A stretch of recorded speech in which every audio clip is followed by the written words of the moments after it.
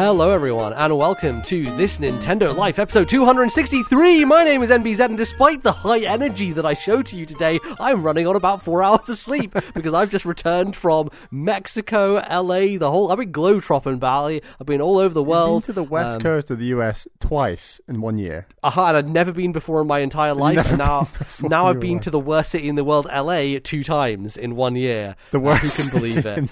It is the shittest city in the world. It didn't grow on you second time round. No, it's even worse. Okay. We were staying in this weird fucking apartment that was themed after Twin Peaks. You walk in, there's a giant deer head on the wall, and you go inside, there's a pool table. It's just this fucking weird-ass apartment with knickknacks and trinkets and just, like, dusty and just smelled old and weird. Anyway, I was at the Game Awards, Bally, so I've been lying to everybody for years and years. No, not for years, just for a little bit here, as we talked about Game Awards stuff beforehand. I went to the Game Awards because we announced the Rise of the Golden Idol, the follow-up to the Case of the Golden Idol. For those that might be in doubt, this isn't the big secret.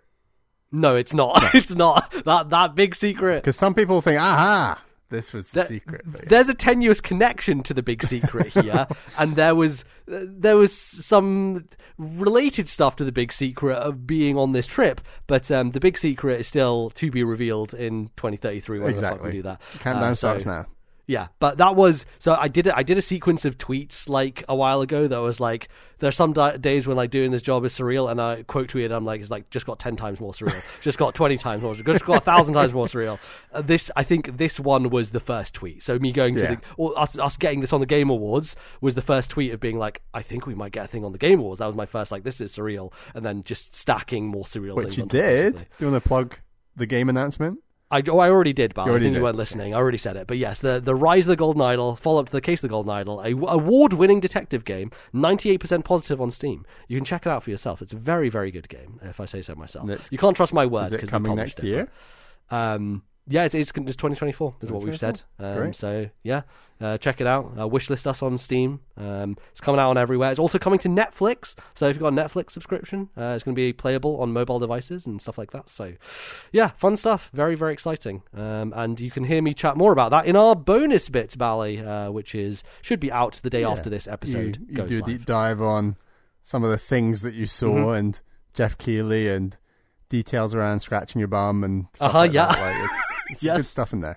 Yeah, so if you want to check out patreon.com/thisnintendolife, you can check that out. But Bally, I haven't even introduced you yet. Hello, how are you doing, Bally? How's it going? Hello. Yes, you've been away in LA doing all sorts. I've been beavering away at The Legend of Zelda Tears of the Kingdom, and I have beaten that game. I played 100 hours, and I'm not going to say what I think about that game. Okay. Because we are going to be talking about our game of the year. We are going to be talking about it, yes.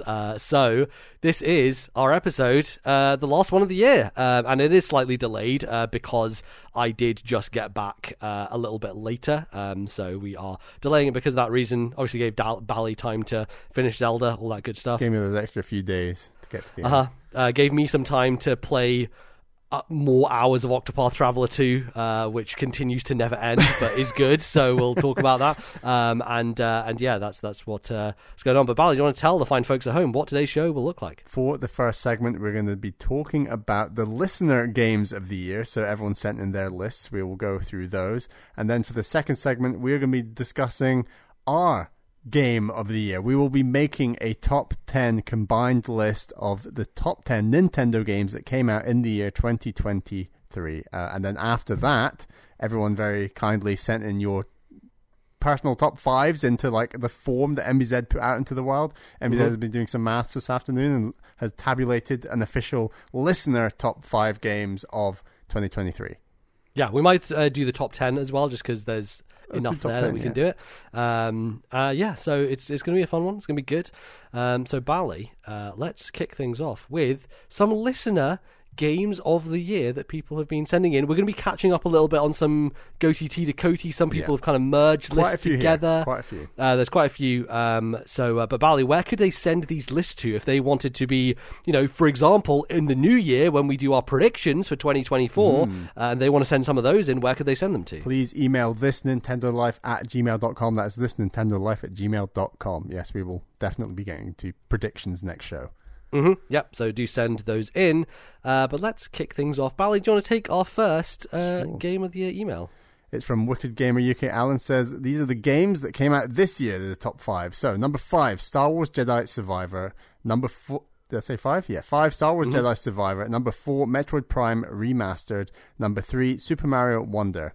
I prefer 2D Mario over 3D Mario because I love the challenge of precision platforming. Super Mario Wonder doesn't get everything right, but it does change up a formula that was getting stale and is an awesome return to form. Nintendo is at its best when it goes all weird on us, and there was just enough weirdness and wonder to make it fun from start to finish. Number 2, Legend of Zelda Tears of the Kingdom. Even as I type this, I can't believe this game is number 2 on my list. What a video game. This is Nintendo at its peak, and they don't disappoint. I love this game so much that even the parts of it that aren't great, I overlooked. This has to be the most engaging story in the Zelda franchise. Awesome boss fights, great use of environmental puzzles, and endless secrets to find. Zelda Tears of the Kingdom has enough different gameplay elements to keep me coming back to spend more time in this version of Hyrule. And then number 1, Cocoon. Where did this masterpiece come from? Wow, what a sleeper hit. I love this game from start to finish. The environments and the puzzle elements were so cleverly designed with the right amount of challenge. There were many times when I got stuck that I had to put the game down for a while, and when I returned, the solution just jumped out at me. And for me, that's fantastic game design, no hand-holding, but everything is there for you to figure it out. I really hope more people find time to play this game and we get more like this in the future. Oh, and the music and sound were sublime as well. Cocoon for GOTY 2023. Well, thank you, Alan, for falling on the right side of history here. The correct choice, number 1. I mean, Cocoon's just, it is just astonishingly good. I was absolutely blown away by it. It's that one game this year that just... all I wanted to do was play that game, and that hasn't happened with a lot of games in recent times, and this year especially. But that one was it was a sticker. It stuck to me, so very, very good. All right, our next list is from Beking from Sweden. And says, hey guys, here are my top 5 games of the year released on the Switch. At number 5, Xenoblade Chronicles 3, Future Redeemed. Number 4, Metroid Prime Remastered. Number 3, Super Mario Bros. Wonder. Number 2, Cocoon, an amazingly well-designed and polished experience with no doubt the best puzzle game and the cleverest game I've ever played, without fail striking the balance perfectly where I got the solution just at the moment before wanting to look it up. I've never felt so smart solving some of these immaculately designed puzzles. Number 1, Tears of the Kingdom. I find it hard to say with absolute certainty that Tears of the Kingdom is a better game than Cocoon, seeing that they are extremely different in scope and feel. I can't even say at this moment if Tears of the Kingdom is better than its predecessor, saying that I don't feel it had the same impact as Breath of the Wild did at the time. My personal experience playing Tears of the Kingdom, however, having taken 2 full weeks off from work to play together with my fiancée, was probably the greatest gaming moment I've had in my life to date. Seeing this world that we once discovered together as our first gaming experience as a couple, and seeing how it had changed over time was just an absolute delight. Just discovering everything together for the first time, the depth, the different Zonai devices, the tears and the story all the way to the final boss was an amazing ride. Not to mention the engineering genius that made this game function, let alone run on Switch. Just an astonishing achievement of a game that will hold up a very special place in my heart. Keep up the great job you guys are doing. Look forward to all your GOTY content. Greetings from Sweden, Beking. It's great when people have the multiple people have the same great point to make about Cocoon, which is that you feel like you want to put the game down or look up a solution to a puzzle, and then you just discover it. And I've heard countless podcasts say this about Cocoon, and it just speaks to like how strong the puzzle design and the game design is, that everyone gets to that point and then solves it. Mm-hmm. I'd say 99%. There's maybe like 1% that do like get stuck for a few hours, but yeah. Yeah, absolutely. Glad to see Xenoblade Chronicles 3 Future Redeemed sneaking on there at number 5. I think it should maybe sneak higher, but we'll see. We'll see on some other lists. All right, Bal, you want to take the next one? Our next one is from Duncan's from Wales. Says, hi guys, sad that I missed getting my GOTY list to you, but here's my top 5 for the best I've played on Switch this year. Number 5, Vemba. Number 4, A Space for the Unbound. Number 3, Octopath Traveler 2. Better than Octopath Traveler 1 in every way. Characters were each clearly defined and the combat as gripping as ever. For me though, it's the soundtrack that is the real highlight here, and I keep coming back to it months later. Number 2, The Legend of Zelda Tears of the Kingdom. Played upon release, I wasn't sure how I felt about Tears of the Kingdom, but after revisiting it in October, I feel like this is an accomplished compromise of the open exploration that made Breath of the Wild great, with the story and epic adventure that made the old style Zelda games my favorite. It's not my favorite Zelda, and I still think Breath of the Wild is slightly better as a whole, but still an incredible game. Number 1, Legend of Heroes Trails to Azure. Like I needed reminding, but nevertheless, Azure has cemented the Trails series as my favorite JRPG franchise. These games are each like watching the best multiple season TV show you've ever seen, or reading through an epic series of novels. Amazing turn-based gameplay, a twisting, gripping story, and characters I miss deeply. Although I'm always up for a new console, outlets have been too quick to write off the current Switch. I loved being a Switch owner this year. Still plenty of experiences, either exclusive to or best experienced on Switch hardware, with some golden last breath releases coming next year. Have a great festive break, and hope you both get some time to enjoy those game trades before the end of the year. Thanks, God. Duncan. Don't remind me. I don't know if I can do it, man. I don't know. You're gonna do it. I'm going down south of England tomorrow. Day after tomorrow, and I'm bringing Sonic Mania with me, and it's gonna happen. I don't know. I'll try. I'll see if I can. I'll try and it might be fun to live stream Metroid Prime. You know, like I did with Mario Sunshine. Like the only way to get me to do it is to force me to do it in front of an audience. So that might be. I think people would be up for watching that. Yeah, maybe. We'll see. We'll see. Duncan showing appreciation for the Trails series. I think anyone who gets into Trails becomes a sycophant for it, and it's just like, this is the greatest thing of all time. I am right at the beginning of my Trails journey. I'm like 12 hours into the first Sky game, so I am already very much feeling the vibes. Where's this series from? When did it start? Gosh, it's a Falcom. So Falcom, who do the Ys series, they do bunch of like niche JRPG. Right. Was this stuff, like basically. PlayStation 1? The original was PC. PC. Trails in the Sky has come to PlayStation before with the Trails of Cold Steel games. There's like, it's a whole thing. But I've watched multiple like 4-hour videos on like where to get started with the Trails series. It's a fucking rabbit hole. But basically the music instantly was like, this is big Xenoblade vibes, and like the writing is really good.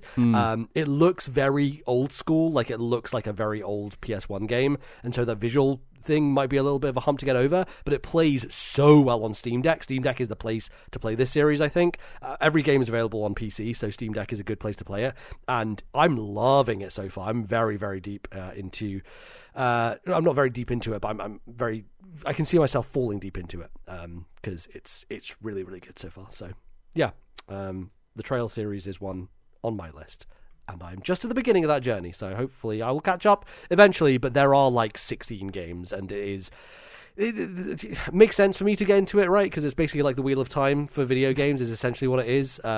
It's massive. So anyway, our next email is from Chris B, who says, "Hey guys, the backlog doesn't discriminate when it comes to release year, so I've put everything together in a single list. It's been an absolute banger of a gaming year for me, though. Also, hearing you talk on the latest episode about getting accounts on how long to beat is something I wanted to weigh in on. I've been using it for the past few years now, and getting to see a breakdown of all my stats and data is a real motivating factor for me playing as many games as I do. I love to follow you both on there to see what you've been playing. Anyway, my list. Number 10, Eastward. Number 9, RPG Time: The Legend of Wright. Number 8, Pokemon Legends Arceus. Number 7, Super Mario Odyssey. Number 6, Astral Chain. Number 5, New Pokemon Snap. Number 4, Paper Mario Color Splash. Can I just say in the middle of this list how bold it is to have Super Mario Odyssey at number 7 and Paper Mario Color Splash at number 4? I'm getting big Simon vibes from this list so far. So, number 3, Super Mario Bros. Wonder. Truly the greatest 2D Mario game ever made. There's not a single thing I really dislike about this game, although one minor nitpick is that I would have loved to see them go a little bolder with the world themes rather than sticking to the same generic tropes. All other aspects of gameplay feel like utter perfection and has me really excited for what is to come next for the next 2D Mario series. Number 2, Persona 5 Royal. I am so glad that I finally made time to play this game. I had the cartridge sitting on my shelf for so long, but I was really intimidated to actually start playing it due to the length of the game and wondering whether it could ever possibly live up to the hype. I'm glad to say that it easily lived up to my lofty expectations. The music and story are absolutely immaculate. I loved every moment that I got to spend in this world. Battles feel effortlessly stylish and satisfying as all heck, particularly once you've mastered the baton pass mechanic. Everything just feels so epic, which adds real weight to every moment of gameplay. NBZ, I implore you, please get Bally to play this game sooner rather than later. Look, I'm trying here, man. I'm trying. But, you know, there's only so much you can do. Number 1, Professor Layton versus Phoenix Wright Ace Attorney. Everything about the vibe of this game is totally my thing. The mystery, the intense moments, and the perfect blend of two series that seem made for each other. I love the story so much, even though the ending was a little convenient. On the puzzle side of things, they felt like the strongest set of puzzles in any Layton game thus far. I'm not sure if we'll ever see another crossover between these two series, or whether it'll live up to this one, but I'd be there day one if they ever try. Here's to another year of playing awesome games. All the best, Chris. Well, yeah, as a massive fan of Layton versus Wright, it's a worthy number one. It's like the number one game I want to borrow from you on 3DS, I think, MBZ. Like, yes, that'd be a good one to play. Yeah, it's a great entry into Layton stuff if you've already played Phoenix Wright, and has basically it replaces the worst bit of Phoenix Wright, which is the investigation portion, with Layton puzzles, and then you just do the court scenes from Phoenix Wright. So it's like the best of both worlds. Yeah. It's really good. So. Right. Excellent. Our next one is from Justin, who says, "Hello, sirs. Here is my 2023 GOTY list. Truthfully, these are the only games that released this year that I finished. I'm currently playing Jusant, but I will not complete that in time. Nice, chill experience. Also, honorable mention to Metroid Prime. Didn't finish it. It's still great." So, number 6, High on Life. Number 5, Super Mario Bros. Wonder. Number 4, Super Mario RPG. Number 3, Hogwarts Legacy. Number 2, Cocoon. Such an intelligently designed game, such a simple concept fleshed out so well. Every puzzle is better than the last, and it builds upon its own foundation to such a satisfying degree. Annapurna has quietly become one of my favorites. I love the touch of music changing in certain areas when the game knows you're on the right track in solving the puzzle, simply by carrying the orbs in the proper direction. A beautiful experience. And then number 1, The Legend of Zelda Tears of the Kingdom. I have such a strong love-hate relationship with this game. I want to make one thing very clear. Breath of the Wild is a better game. I have a feeling MBZ feels the same way, because he hesitated to say this would dethrone Breath of the Wild on your top list. It's okay to admit it. I even went back to the predecessor and confirmed that it is indeed just a magical experience that somehow surpasses the successor. I do not know how that makes sense given the additions and improvements, but I know it to be true. And then Justin wrote an awfully long email about the pros and mainly the cons of Tears of the Kingdom, so I'm not going to get into all of those, but he also says, Merry Christmas and a Happy New Year. Good stuff. Yeah, I've not... I've seen a lot of people talk about Super Mario RPG. I always feel weird about like remakes on end-of-year lists, but it is one that... seems like a lot of people have been enjoying a great deal, and shows that game has been holding up quite a bit over the years. Yeah. So, yeah, good to see. All right. Our next one is Tim from Discord. And Tim says, in what was probably the best year ever for video games, I didn't play many of my most anticipated new games. I've made my peace with the financial decision to wait for most new games to go on sale or get ported to Switch or on Game Pass before I play them, but I still wonder what this list might have been with unlimited time and money. I'm certain Chained Echoes, Octopath 2, Jedi Survivor, Hogwarts Legacy, Sea of Stars, Baldur's Gate 3, and Wargroove 2 all would have been in GOTY consideration if I had played them. Oh well, I'll get to them eventually, and that's why we love and celebrate GOTY T to Coty after all. On to the 5 games I actually did play and greatly enjoyed. Number 5, Little Gator Game. Number 4, Venba. Number 3, Cocoon. This is, without question, the best designed game I played this year. So smart, so smooth, unbelievably creative. Playing this through in one sitting was my most memorable gaming experience of the year. Number 2, Fire Emblem Engage. While the story and characters were a step backwards after 3 houses, Engage brought back the crunchy strategy gameplay and character progression that the series does so well when it's at its best. Even if it ranks middle of the road for the series, I love Fire Emblem so much that it still finds itself high on my list of favourites of 2023. And number 1, The Legend of Zelda Tears of the Kingdom. I could write essays on how different my experience of playing this game was from Breath of the Wild. At times it was a struggle, yet it still finds its place here at the top of the list because of everything it does right, managing to expand the Breath of the Wild formula in interesting ways and offer novelty even in a familiar world. The dungeons and narrative are the biggest step up from its predecessor, offering a story that stands out among Nintendo's gameplay-first approach. Yeah, I feel like there's a theme emerging here of people being like, I liked Zelda a lot. It was good, but it's still my number one. It's still my number one at the end of the day, which is interesting. And I don't know, it kind of speaks to this type of Zelda game, Breath of the Wild, the style of it. At the end of the day, it's just better than pretty much most video games, but there's still those qualms, right? Which is an interesting thing, and I'm sure we'll get into it. Yeah, it immediately gets compared to its predecessor. Rightly so. It's always good to compare video games, but ultimately today we're not even doing that. We're comparing it versus games this year. So yeah, totally. Maybe it is a bigger discussion for another time, but we can certainly touch on it later.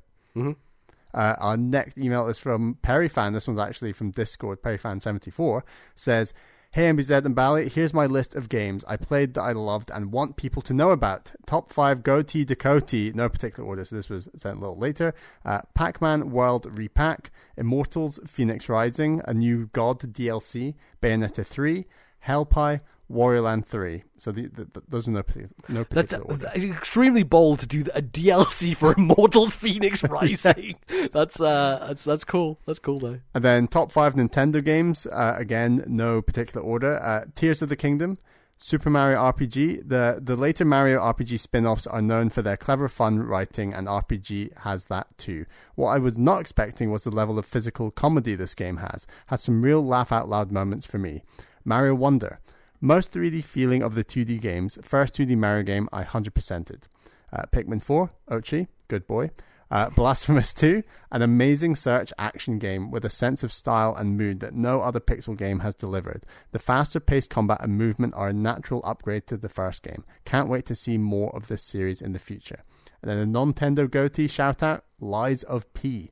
I can't stop thinking about this game. I loved it. Its art direction and music are stunning. It has combat that is challenging but rewarding. Unlike most Soulsborne games, this game's story is a lot more upfront, and I think this is what grabbed me most about the game.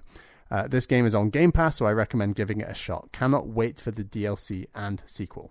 Hope the holidays treat you and your families well. Can't wait for next year. Prince of Persia, Lost Crown, let's go.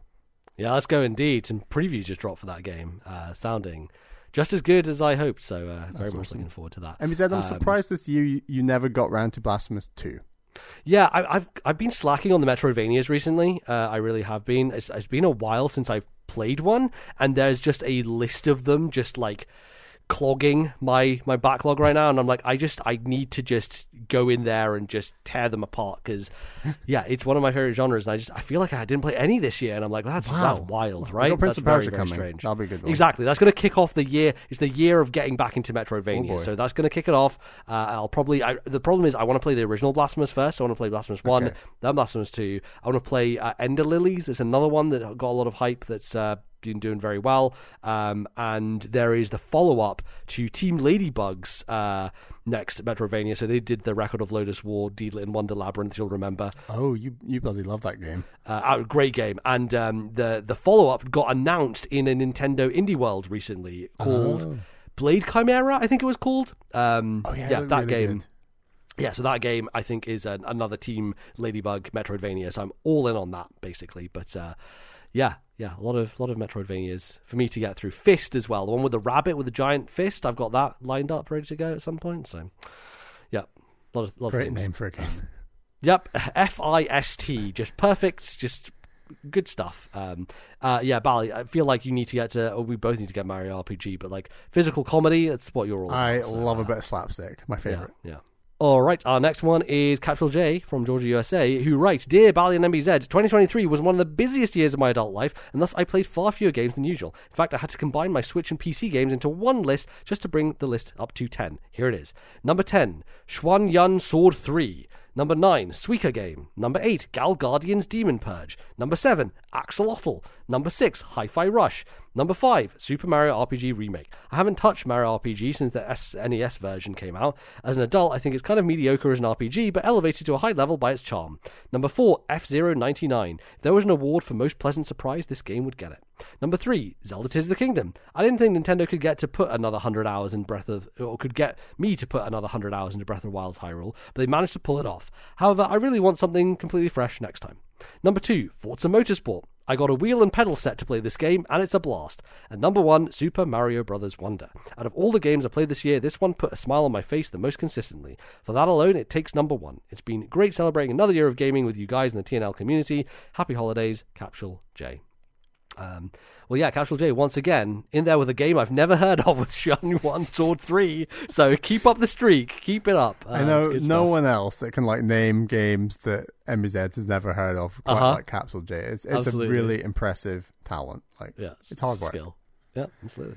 Right, our next one's from Matraya from Discord. Says, hey guys, thanks for another great year of podcasts. I'm sure 2024 will be no different. I haven't gotten around to all the Nintendo games I wish I had this year. As such, I'm just ranking everything I've played below. Number 7, Fire Emblem Engage Xenologue DLC. Number 6, Pokemon Scarlet Teal Mask DLC. Number 5, Mario Kart 8 Deluxe Waves 4 through 6. Number 4, Fire Emblem Engage. Number 3, Pikmin 4, my first Pikmin game, and it was fantastic. Number 2, Tears of the Kingdom. Only 70 hours in, and I haven't seen credits yet, so take this with a pinch of salt. However, the fact I haven't finished it speaks volumes, given that I couldn't put Breath of the Wild down for months. It sadly just didn't recapture the magic of the original, but is still a great game. Number 1, Octopath Traveler 2. This was the year of follow-ups to some of my favourite Switch games, and while Engage and Tears of the Kingdom didn't come close to Three Houses and Breath of the Wild, Octopath Traveler 2 is a big upgrade to the first. I spent 120 hours with this game, and not one do I regret. Good stuff. I forgot that they even did DLC for Fire Emblem Engage. I keep forgetting Fire Emblem Engage came out this year. But I've heard that theme across a few podcasts I listened to. Mm-hmm. People surprised that they had spent like 40 hours with Fire Emblem Engage, and then, that happened this year. But some big Octopath Traveler 2 love. Yep, there we go. So, we'll see how that goes. All right, our last list for the year is Matt Lorigan, who writes in and says, "Hey, MBZ and Bally, congrats on another year of TNL. Made for great listening once again. It's been a big old year for Nintendo games. Got a goatee list below for you. So, at number 10, F-Zero99. Number 9, Mario Kart 8 Deluxe Booster Course Pass. Number 8, Chants of Seinar. Number 7, Sea of Stars. Number 6, Zelda Tears of the Kingdom, an impeccably designed game that loses a lot of its luster thanks to the reused open world. Might even have been lower, but the finale is one of the best bits of any Zelda game. Number 5, Pikmin 4. I think I prefer the smaller scale of Pikmin 3. I could have done without the night missions, but this is the most content-rich Pikmin game ever, and it plays very well. Number 4, Advance Wars Reboot Camp, a lovely slice of GBA strategy which made way more improvements to the original than I expected. Number 3, Dredge, an absolutely brilliant fishing game with some excellent horror writing and a suitably spooky setting. Made me want to start reading Eldritch Horror again. The script accomplished so much with so few words. Number 2, Super Mario Bros. Wonder. It's cliche to say at this point, but it's the best 2D Mario since Super Mario World. Endlessly creative and visually distinct from previous Mario titles. The only issue was the lack of surprise factor going into the later levels, once you knew there was always a Wonder Seed and only a few secret exits. Super Mario World's map design is still superior, I reckon, but otherwise this was almost faultless. And number 1, Metroid Prime Remastered. The best version of an already fantastic game. The most technically impressive game on Switch by such a long way, and the new controls make it such a breeze to play. The atmosphere and immersion is top notch over 20 years later, and I'm so excited to see what Retro can do with Metroid Prime 4. There you go. There you have it. Great number 1 there. Great one. Yeah, Great one. Everyone's favourite. A couple of games there that people have been talking about that I need to get to. Chants of Seinar, a big one that everyone's going mad about. Dredge as well. Are you keen on Dredge? I'm interested in You're Dredge. interested. I wouldn't say I'm very keen. I feel like Dredge is a Bally game. I hate horror, but Yeah. I love a bit of fishing, and I loved Moonglow Bay, and this is like Moonglow Bay but horror. Dredge is your paranormal site, right? Because I was like, oh, fucking all that visual novel shit, give it to me, but it's got horror. Oh, I don't want to do it. yeah. And I did Yeah, it, and it was exactly. great. So I think Dredge is kind of that for you. I think Dredge runs well on Switch as well, so Yeah, I think so. I really should get to it. Yeah, I'll deal with a bit of horror just for a bit of fishing. Yeah, Definitely. yeah, I think so. I think it's probably manageable, right? I Yeah, don't think also it's gonna be- Eldritch horror, right? So it's not Yeah. like horror. I don't I know. don't I don't know. know anything about horror, but yeah. No, exactly. Lovely. Well, thank you everybody for writing in. A bunch of interesting games in there, fun Some stuff. interesting themes picked up Yes. for sure. Yeah, definitely. And good to see some games that we've evangelized on the show showing up in our listeners. Oh yeah, a lot of love for Cocoon, which is nice to see. Yes, yeah, definitely. But that is going to do us for the first part of the show. Don't go anywhere, though, because we'll be back right after this break with our top 10 games of the year. You'll not want to miss it. Be back in a bit.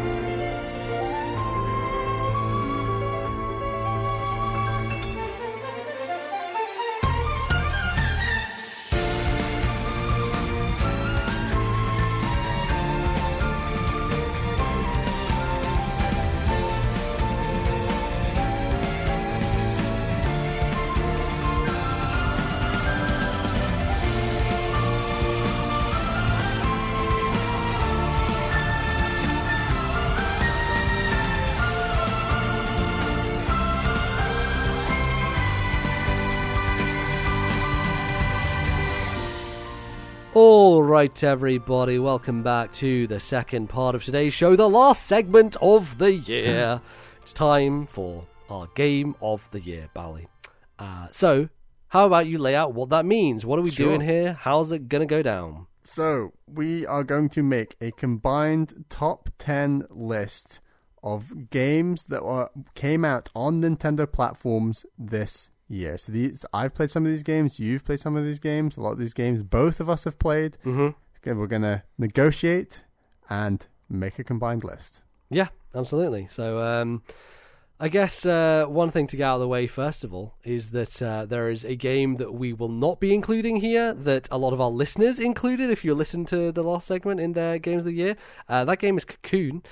We considered Cocoon for our non-Tendo Game of the Year. Mainly for the reason that Cocoon as a game experience is best experienced on hardware that can run it properly and does not make it a bit less of an experience, I would say. I'd say so much of the experience of that game is smooth frame rate and fluidity and just visual splendor, all that sort of stuff, and that just isn't really the case on the Switch. And sometimes this happens with games where, like, Bloodstained was a weird case where it's not very good on Switch, and so it's just a bit of a weird one. Witcher 3 is an interesting one. There's lots of cases out there. People take them, at their own kind of discretion, and we kind of do a case-by-case basis when it comes to this stuff. Mm-hmm. So if you want to hear us talk about Cocoon, that is part of our Patreon show, This Nintendo Life. So you can go and listen to that. That's already out. For a single dollar. Absolutely, so you can go ahead and listen to that. But unfortunately, yes, Cocoon is not going to be partaking in this fight, which in some ways I'm thankful for because it might have just made it even more bloody. So it's all good. It would have been controversial. It's been saved a spat, let's say. But Bally, do you want to read down the list of games that we have for consideration this year? We have 19 games this year to become a top 10, and they are, in alphabetical order: A Space for the Unbound, Advance Wars Reboot Camp, Blanc, Dordogne, two French games back to nice. F-Zero 99, Fire Emblem Engage, Headbangers Rhythm Royale, Octopath Traveler 2, Onion Assault, Pikmin 4, Paranormal Sight, The Seven Mysteries of Honjo, Sea of Stars, Suika Game, Super Mario Bros. Wonder, The Legend of Zelda Tears of the Kingdom, Thirsty Suitors, Venba, Wargroove 2, Xenoblade Chronicles 3, Future Redeemed. Alrighty. So some good stuff in here. I think there's some easy kicks, a little bit of pushing, a little bit of hacking. Yeah, I think there's some easy cuts here that we can make with. Shall I start? Yeah, go ahead. You go. I don't think Advance Wars Reboot Camp should be in this top 10. I was going to question as well, because you did consider it for your last list last time. I covered both those games in my GoTT Decoti. It's a solid remake. It doesn't reinvent the formula at all, and arguably some people have said the art style is even worse. I'm not sure I would say that necessarily. I think the art style is good. It works well in like a modern setting that isn't pixel art, but I think there are definitely 10 games that are better, and it's never that great having remakes on this list. And if it was a remake that really reinvented it and improved on the game, then I'd feel more strongly. But everyone knows I already love Advance Wars, and I think that I'm happy, given that I covered it in GoTT Decoti last episode, to make it a sacrificial cut to start. That makes sense. Yeah. Also, like, I think it's different if we had not played it before. So if it was like if it was Super Mario RPG, I might say, well, let's consider this because we've not played it before and it was a new release this year. So but no, I appreciate you putting that onto the spike. I think there's less deserving games than Advance Wars, if I'm honest. So no, I agree with that as well. But it was just a goodwill act. All right, I see how it's you going. Up for later. Okay, all right, okay. I think we should cut Onion Assault. For those who don't know, Onion Assault is the next game by Bertel Horberg, one of our favourite indie devs. He made Gunman Clive, the Gunman Clive games. It seems like he might be working on Gunman Clive 3. Yeah, it seems like he's working on a follow-up, which would be very cool, but I did not get on with Onion Assault. It's kind of trying to be Super Mario Bros. 2, as in Doki Doki Panic, with its jumping on enemies' heads, picking things up, throwing them. Level design's a little clunky, the checkpointing is almost non-existent. Really just old school archaic design in a bad way, and just really disappointed me. Unfortunately, this last couple of games have not been for me. I think the previous one, Super Punch Patrol, also not for me because it was a side-scrolling beat 'em up, and also had some of that old school design tendency that I just really bounce off of. You know, if you're going to make a game that is old school, you need to bring it up to standard with kind of modern sensibilities and playability, and I just didn't think Onion Assault managed to do that at all. So unfortunately, I think we should cut it off the list. Yeah. We need Extermination Force back. Exactly. Where's Extermination Force 2? That's the real sequel. That's the goatee. Can I cut Blanc? You can, yes. I liked Blanc. I think more enjoyed it for just playing a co-op game as opposed to anything else. Yeah, but something we don't do enough. It's just like hop online, play a co-op game, and it was kind of that early point in the year where it's like you get a bit itchy when you've not played a game that's come out that year yet, and little did we know that 2023 was going to hit us like a tidal wave, but it did in the end. But before that wave came, we did play, and I had an okay time with Blanc, but it was... I think it was going well up until the point where we had to fucking get those little ducklings through the wind tunnel. The fucking wind tunnel with the ducklings. The clunkiest puzzle thing, and it wasn't even it was the execution of it. It wasn't even working it out. It's the worst part of puzzle games where you know exactly what you have to do, but it's impossible to actually execute on what you need to do because the mechanics are not working in your favor. For those who don't know, Blanc is a kind of co-op puzzle game where one of you plays a little dog, one of you plays a little deer, and you're just on an adventure together. A little bit kind of It Takes Two influence there, I guess, with like two different characters with two different abilities. It didn't run the best on Switch. The online was fine, but it just was a little bit chuggy. But yeah, I think it was just a little jank in certain mechanical aspects that made it frustrating to engage with, and like, you know, AI stuff where there was parts where we had to follow these other two deer and dogs, you know, mirror versions of ourselves to follow us, and they just weren't following us, and yeah, it fell apart a little bit quickly, but it was short and sweet, and I enjoyed my time with it. But yeah, it doesn't really kind of get close to a top 10 ranking here, unfortunately. Yeah.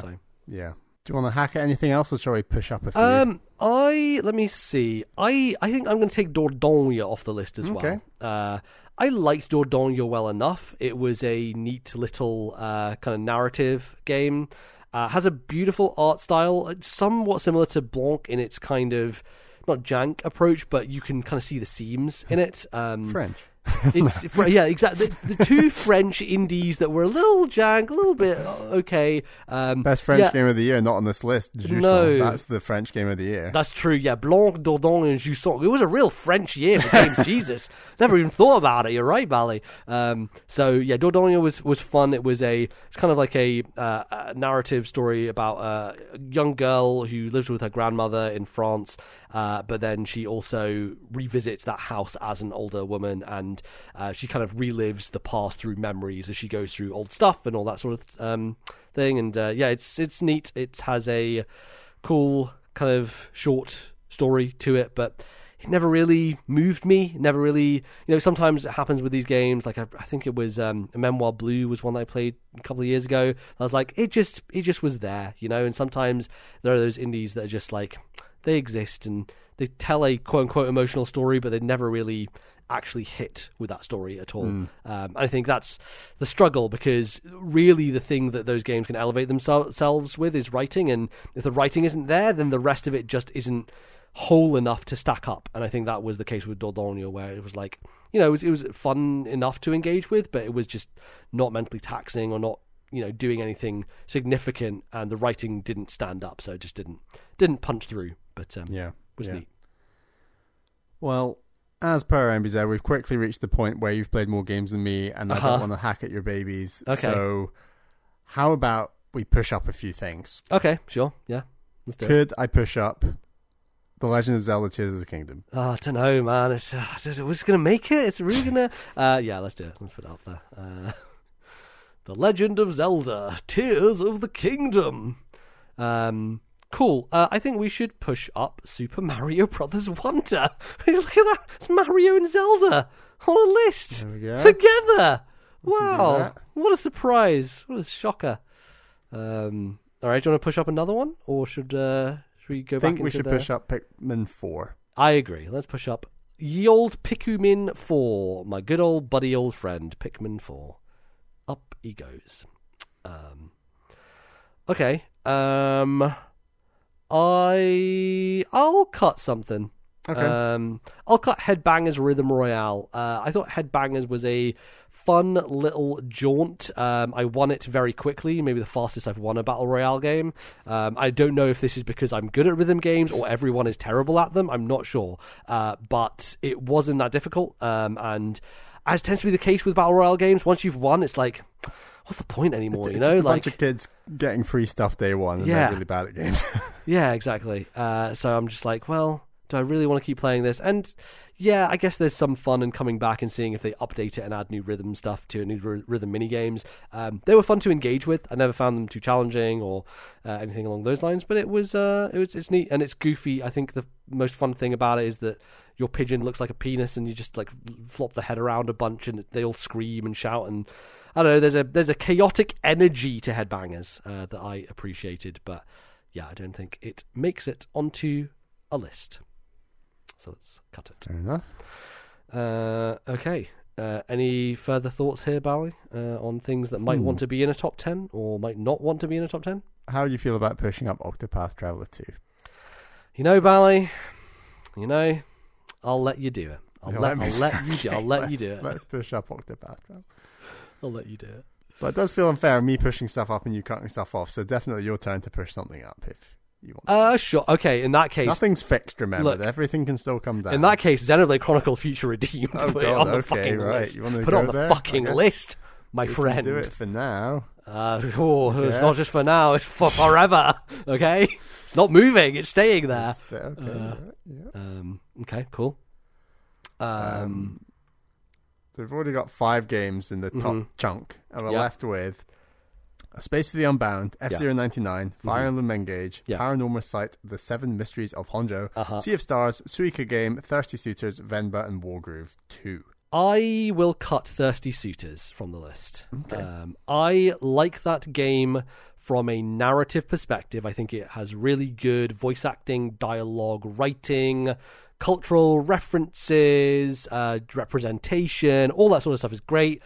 Playing the game is okay. I feel like the problem is that it's a turn-based RPG, but it's very slow, and it's not fun to engage with regular battles, so I just always avoided them. And then the boss fights, I like the premise of fighting your exes and having a conversation and making up like while you fight, but it means the fights are so elongated and they take such a long time. And I don't know, just something about the balancing with the health bars and how much damage you do, and it eventually becomes quite an easy game of not rock paper scissors, but like it's kind of Pokemon of like you reveal a weakness and it's like, okay, now I'm going to use the most powerful attack I have until my MP is low, and then I'll just attack to get I'll use an item to get my MP up, and then just kind of rinse, repeat. I think it's just a little underbaked in that sense. Like, all the writing, characters, world, all that stuff is great, but the kind of the moving around the skateboard is a little rudimentary, and the combat just feels a little tacked on. The thing I do like is the cooking minigame. The cooking minigame's fun. It gets very repetitive after a while as you do the same actions again and again. It has a bit of a rhythm element to it. The best part about the cooking is the conversations that you have. So it's a weird thing where everything feels like it takes too long, but the parts that take too long are good because they're well written. So it's a bit of a dichotomy. I just think it struggles as a game, as trying to be a bit too gamey, as it being a bit too RPG. I think it would be better if it was just a bit more of a straight ahead narrative game and didn't have like turn-based combat in it. I think that just kind of drags it down a little bit, makes it a little bit too plodding. But I did like it, so it's good. So yeah, Thirsty Suit is not going to make it onto the list. Okay, but I feel like there's 2 games on here that you would like to be on a list. Oh yeah. But I mean, there's a lot of good games here, and like I appreciate you're trying to defend a lot versus my smaller number, and how about we're already on up? 5 slots left if we were to keep those 5 up top, so it's already tight. Push one up that I think we can both agree on. I think we should put Venba into the top 10. I think we should. Yeah, I'd be up for that. Okay, let's do it. Let's put Venba into top 10. Yeah, I think that goes up pretty nicely. Okay. I am going to cut Suika game. I want to cut Suika game. Okay. It's a fun little distraction. It was cool. I played it until I got the watermelon.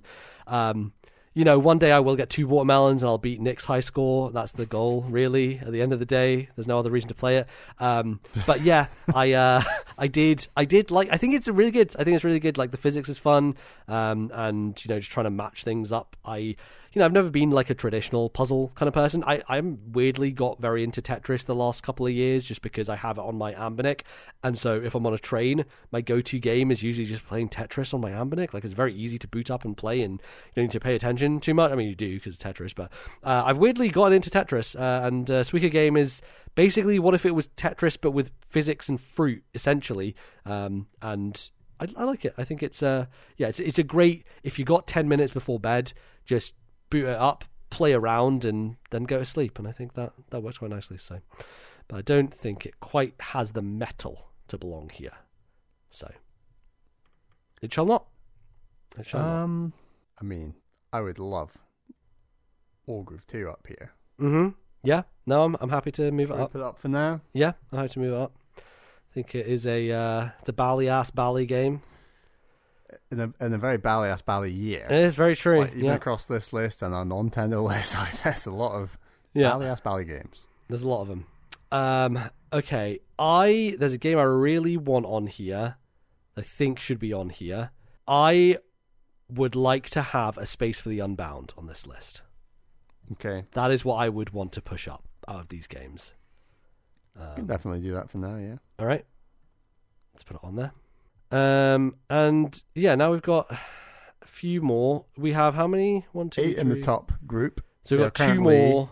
Shall I just read out like 8 currently? Sure. No particular order. Zelda Tears of the Kingdom, Mario Brothers Wonder, Pikmin 4, Octopath Traveler 2, Xenoblade Chronicles 3, Future Redeemed, Venba, Wargroove 2, A Space for the Unbound. Okay. I'm struggling a little bit. I think that Sea of Stars is really good. I really like Sea of Stars a lot. It's the it's the game on this list I've not played that I want to play the most. It's the game that I think out of these remaining here that you haven't played is the one that you would come away from the most interested in and excited for. So if we're talking about future Bally implications on this list, then Sea of Stars makes sense. I really like Paranormal Sight. I think Paranormal Sight is a really good visual novel, horror themed, has a good kind of like twistiness to it. Great voice acting, all that sort of stuff. Actually, does it have? I don't think it actually has voice acting. There's no voice acting. Just ignore what I said. There's none. I've just invented voice acting in my head. It's really good. I don't know that it makes it. I feel like this might be Sea of Stars and F-Zero 99.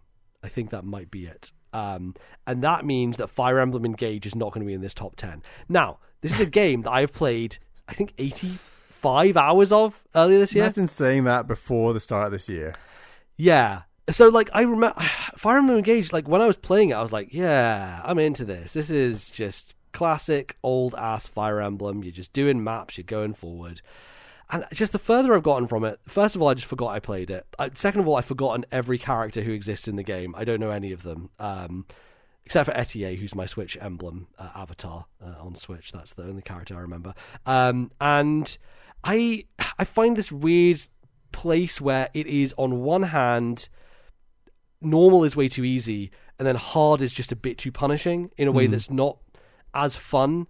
And I think some of the difficulty comes from endless reinforcement spawns, which is my least favorite thing. Things just keep chasing you non-stop around the level that are hard to deal with or annoying. And I kind of think that I like about Fire Emblem is kind of methodically taking sections of the map out and dealing with them and then moving on, leveling up, all that sort of stuff. And Engage just doesn't let you do that. It makes you run. It forces you to run away and chase. And I don't know, it just didn't vibe with me as much, I would say.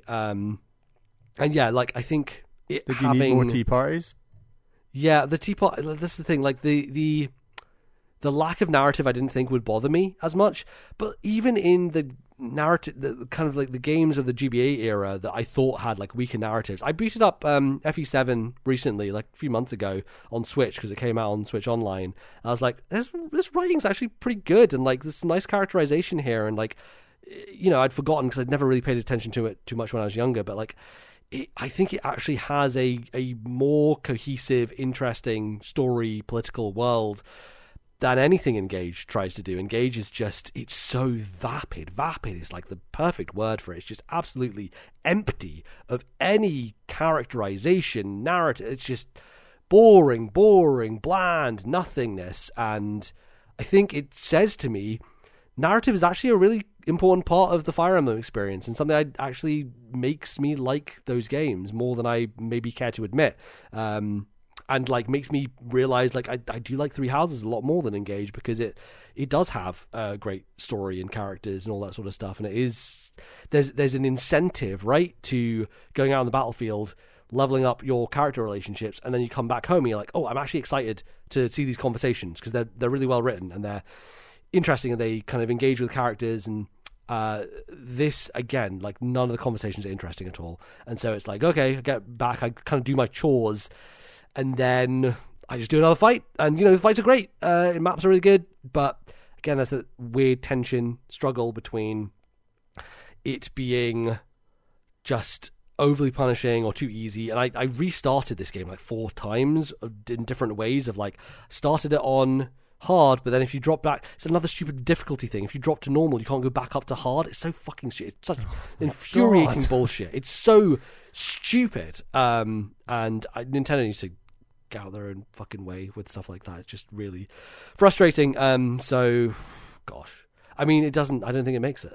Honestly, I think I've talked myself into like, no, I don't think, as much as I put so many hours into Fire Emblem Engage, I just don't see it making this list. So, I don't know if it'll make my top 10 this year. It's a competitive year. It's tricky. It's a tough year. There's some very good games not making my top 10.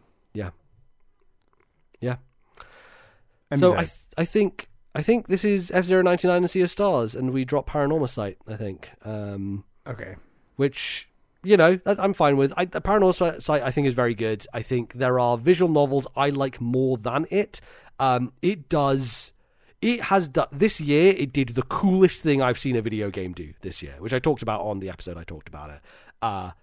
It's fucking cool. It does some really neat stuff. I wish it did a little bit more of that stuff. But yeah, I feel like it's one of those where it's a bit more straight ahead with what it's trying to do at the end of the day, and there's less wild swings with like what Danganronpa does and those types of games do in terms of their endings and their twists and their reveals. It feels like this game sets you up and they're like, oh, that guy kind of looks like the guy, and oh, guess what, it's the guy. Like, it kind of doesn't lead you down a rabbit hole and then says, aha, actually it was this all along.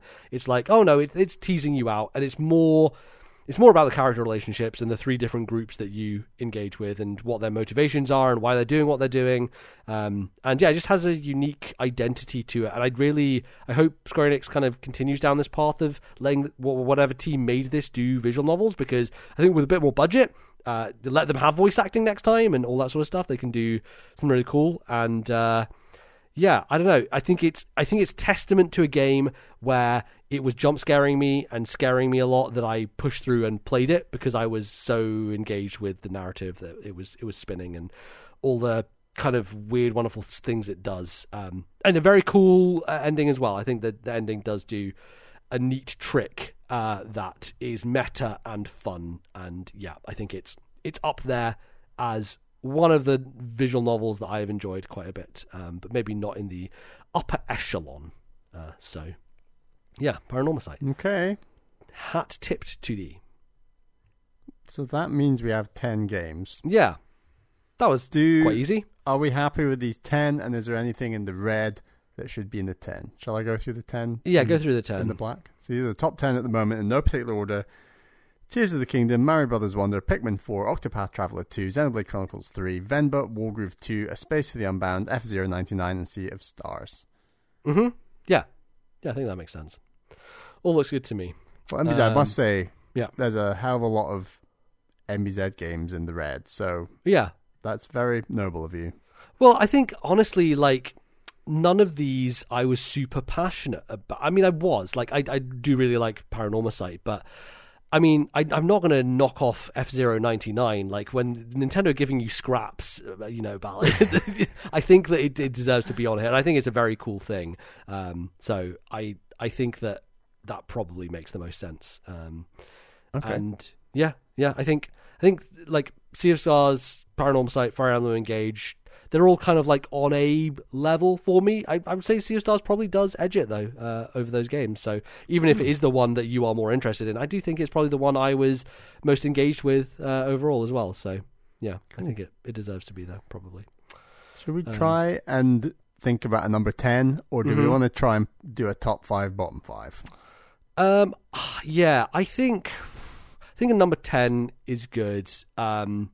For me, I think Sea of Stars is probably a number 10. I like Sea of Stars a great deal. I think for me, it's the inferior of the two throwback RPGs of recent times. Chained Echoes is just much higher in my mind. I just think it's a lot better as a game. Sea of Stars is prettier. It has a more engaging environment to run around in. It's at the end of the day, I think you'll like it more than you like Chained Echoes if you were to play them both.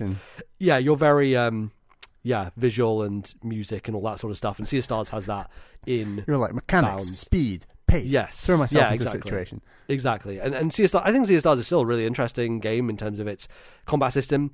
I think it just gets a little not rote, but you tend to do the same things and fights again and again. The variety comes from the different patterns that the enemies have, and so you're learning new timings for blocking and using your attacks, right?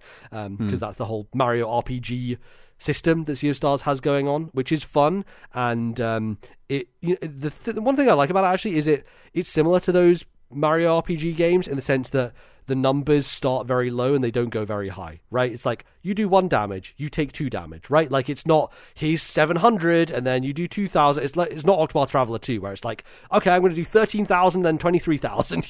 Like the numbers stay reasonable. It's not a Square Enix RPG, right? They're not going to go crazy with numbers popping off.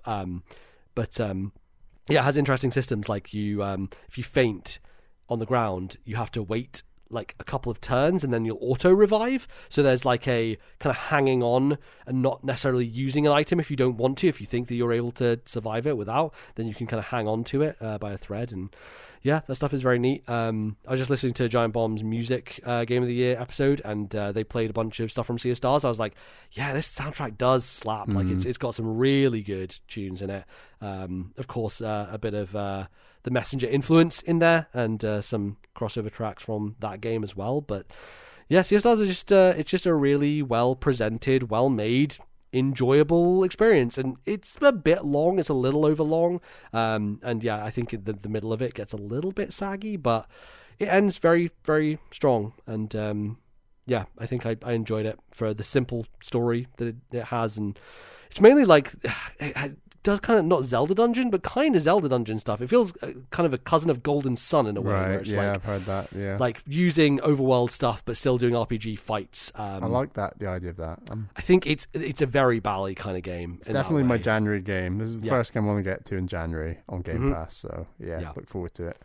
Think it probably is number 10. Okay, I'm happy for it at number 10 at the moment. Okay. Cool. I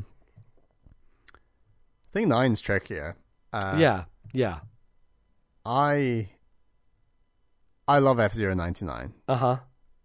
But there are a lot of games on this list I love more. Yes. I agree. And I know games in and around F-Zero 99 like A Space Within Bound. I know you love that game. Oh, yeah. Vemba, Wargroove 2. I prefer Wargroove 2 above F-Zero 99. Like, okay. It's just my jam. It's maybe my favorite. Out of like all the Advance Wars games, the 2 Wargroove games, I do think Wargroove 2 is probably the best. Like, it is really, really good. And it's a leaner campaign. It didn't feel at the start like it was going to be a leaner campaign, but it ended up being a leaner campaign, and I really love that game. Equally, F-Zero 99 is the F-Zero game I didn't know that I needed. Like it just came out of nowhere. Announced, I was a little bit sad that, like, why is this like an online-only game? Why is this... Online only in my mind feels so temporary, and part of me is frustrated by that. But at the same time, I jumped in, and I've only played about 12 hours of this game. Only 12 hours? That's a lot for you in this year. But it has been a very busy year, and I've been wrapping up a lot of other games, mainly Tears of the Kingdom, and especially throughout November, December. So But like F-Zero 99, there's something special about that thrill of going through the final corners and potentially being in the mix to win like a 99 racer race against real people. It's like, that's a racing thrill that no other F-Zero game has ever given me. Like, easily. And when you think about the lore of F-Zero, and it's basically like exploding Wild West kind of cars. Like, this is a death race, a death match. Like, that's what this game feels like. So I think in terms of like what F-Zero should feel like, you are feeling that as a player. It's a lot more higher stakes, whereas playing against computers, whether that's F-Zero GX or Maximum Velocity on Game Boy Advance, like, both fantastic games, but F-Zero 99 is doing something more evocative than those games, something that makes you actually feel like like racing. Like, maybe I love those games more than F-Zero 99. I'm not saying F-Zero 99 is necessarily better. I've not decided that, but F-Zero 99 is really special, and I think like the solution of using the sky lanes to, like, you know, avoid all the traffic is just a great idea to still have a 99 person racer and still be rewarded for good driving. Like, it's about finding space. It's about getting ahead of the pack. It's about, you're rewarded for weaving through the pack, or you're rewarded for staying in the pack, taking all the gold, the yellow like orbs that get you into the skyline, going in the skyline, overtaking everyone, and then like winning the race and boosting at the right time, doing all these things. Like, having the boost system from GX, where your health is the same as the amount of boost you have left, is the perfect risk reward mechanic, like, and arguably in most video games I can think of. Like, it's just such a great mechanic that I'm glad they introduced into the kind of Super Nintendo style of game, whereas it's only, to my knowledge, been in F-Zero X and GX that only had it. So like, F-Zero 99 is really special, but if it ends up at 9, it ends up at 9, because we need to hear what you have to think about, like Space View Unbound. We could talk about Vemba. But like I said, I'd like to see Wargroove 2 above F-Zero, if possible, but we can get there. Yeah, I think it sits at 9 nicely. I feel like there's more passion for everything else on this list as a total. Like, Space View Unbound is a really remarkably well-done narrative game. It's got absolutely stunning visual art. It has these like little moments, these sequences, these vignettes that are done in a different kind of 2D art style. There's I can't remember if I talked about this on the show, the one where the two of you are sitting in a cinema and there's a popcorn thing in between, and you like press a button to like reach over and get the popcorn, and then you accidentally do it and you're like touching hands together. It's a very cute, like fun little moment. It's done in a completely different visual style to the rest of the game. It has a big Night in the Woods energy, like just walking around a town, getting to know a town, getting to know a space, knowing the map and the roads. And it's not more 3D, but like there's more, you go along a road and then you press up, right, to go up another road, and then you're sideways again on it, and you press up to go into a house or whatever. So it's a bit more exploring the space. There's the school. I think just like the setting comes across really strongly. Like it's a very unique location that you don't see in games represented very often. And I think that the culture, like it's been a few games like that, like Chia earlier this year that was based on New Caledonia. Like I think this game represents Indonesia very well and is very kind of has an identity that comes across strongly because of the people who made it, you know, and they're speaking to a time and a place, right, in which this game was made, and I think it has that kind of charm in spades. Very unique, kind of interesting mechanic of going into people's heads, solving puzzles. There's a little bit of kind of like, not frustration, but there's a bit of kind of figuring out what you need to do, where you need to go sometimes. And yeah, it can, again, like in the middle of it, maybe gets a little bit baggy at times, maybe in a similar way to Sea of Stars, but nowhere near as long as that. But I think it ends extremely well. Very, very strong, very powerful, emotional ending. Says a lot about art, about being a creative, just like, it deals with a lot of stuff, a lot of heavy topics, a lot of tough stuff, and I think it comes out really well on the other side, and a really wonderful soundtrack as well, just beautiful music. So it's a vibe of a game in a strong way, and yeah, I really enjoyed it. I think it's a tremendous experience. So yeah, I would like to see it high on this list. The question is, does it stand up to dogs in hats who can bite people in a line? I don't know. What about Vember? I love Vember as well. I think Space for the Unbound probably pips Vember for me from a narrative perspective. Vember, though, is a very personal game, I think, for me, right? Like, it just touching my own culture in a fun way, and a not fun way as well. Like, it's a... Yeah. You know, so There's it's a lot of a fun really... and not fun in that game. Yeah, it's a bummer of a game in a lot of ways, right? Yeah. There's just moments that hit so strongly, and you're like, I was having a good time cooking, and now I'm not. The music is also really good. Like, I'm not someone who listens to Indian music very much because I'm not that into it, but the music they chose or wrote for this game is like... It works. It mixes, like, modern sensibilities with Indian style music, and there are like tracks that I've gone back and listened to because I'm like, this is a fucking jam. Like, it's really good. And yeah, just seeing those dishes being made and represented, the fucking sound design. Like, if we're talking about a runner up to best sound design in 2023, there's like a percussion to some of the when you're making the dishes that, you know, it's making beats and drum sounds and other like clinking sounds. And the music, you mean? The music, no, the sound design of the cooking, right? And that sound complements a lot of the music so well. Yeah, it's not obviously completely rhythmical. They're two different things, but there's this kind of unique fusion of the sound design with the music in those moments that I think is very strong. Yeah. No, I was going to say, like, Cocoon and Vember are the two sound design games of the year for me.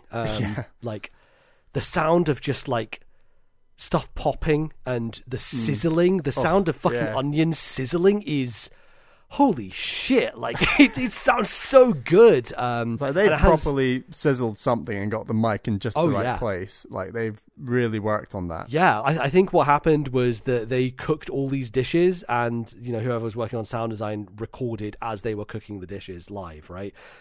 Which just lends it such an authentic feel. Yeah, again, like, the visual style is super nice as well. It has that... There's a papery... There's something, like, symbolic about the kind of papery thin outlines of the characters, the kind of...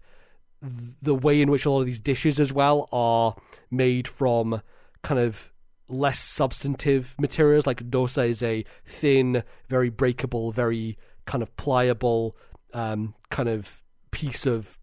not dough, but like, it's not even a bread, it's like a pancake essentially. Idli is the same, where it's like pockmarked with holes. I'd say that's, you know, it's an interesting kind of meditation when you think about identity and the way this game deals with that, and the kind of like, you know, the kind of holes that you can put into people and kind of take them away from what they originally were. There's nice kind of food narrative symbology going on there, which I think is neat as well. Yeah, I think it's really strong. It's like, if you talk about a 1.5 hour experience, like, that has a message, delivers it, bangs in like so many different ways, Vember is just a super strong contender in that way. I think it's it's a game that more people need to play, and yeah, I think it's a piece of art. It's real good. So, and I think Vember's brevity and its message and its poignancy, I think, may pip a Space for the Unbound, because, like I said, Space for the Unbound it's like a 12-hour game. It has like moments in the middle that are walking around the town, talking with people. It's good fun. It's great. It has excellent, immaculate vibes. But you do get to that point where you're like, okay, I want to find out what the next story beat is, and sometimes you're like, okay, I'm going to have to go into someone else's head to do another puzzle in order to progress this thing, and it's cool.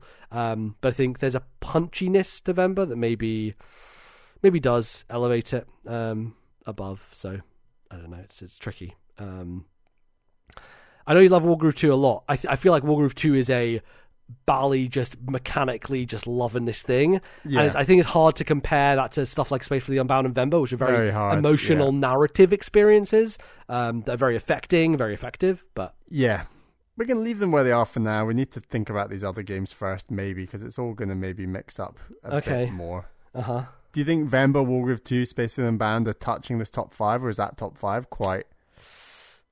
powerful? It's quite powerful for me. Yeah, it's quite powerful for me.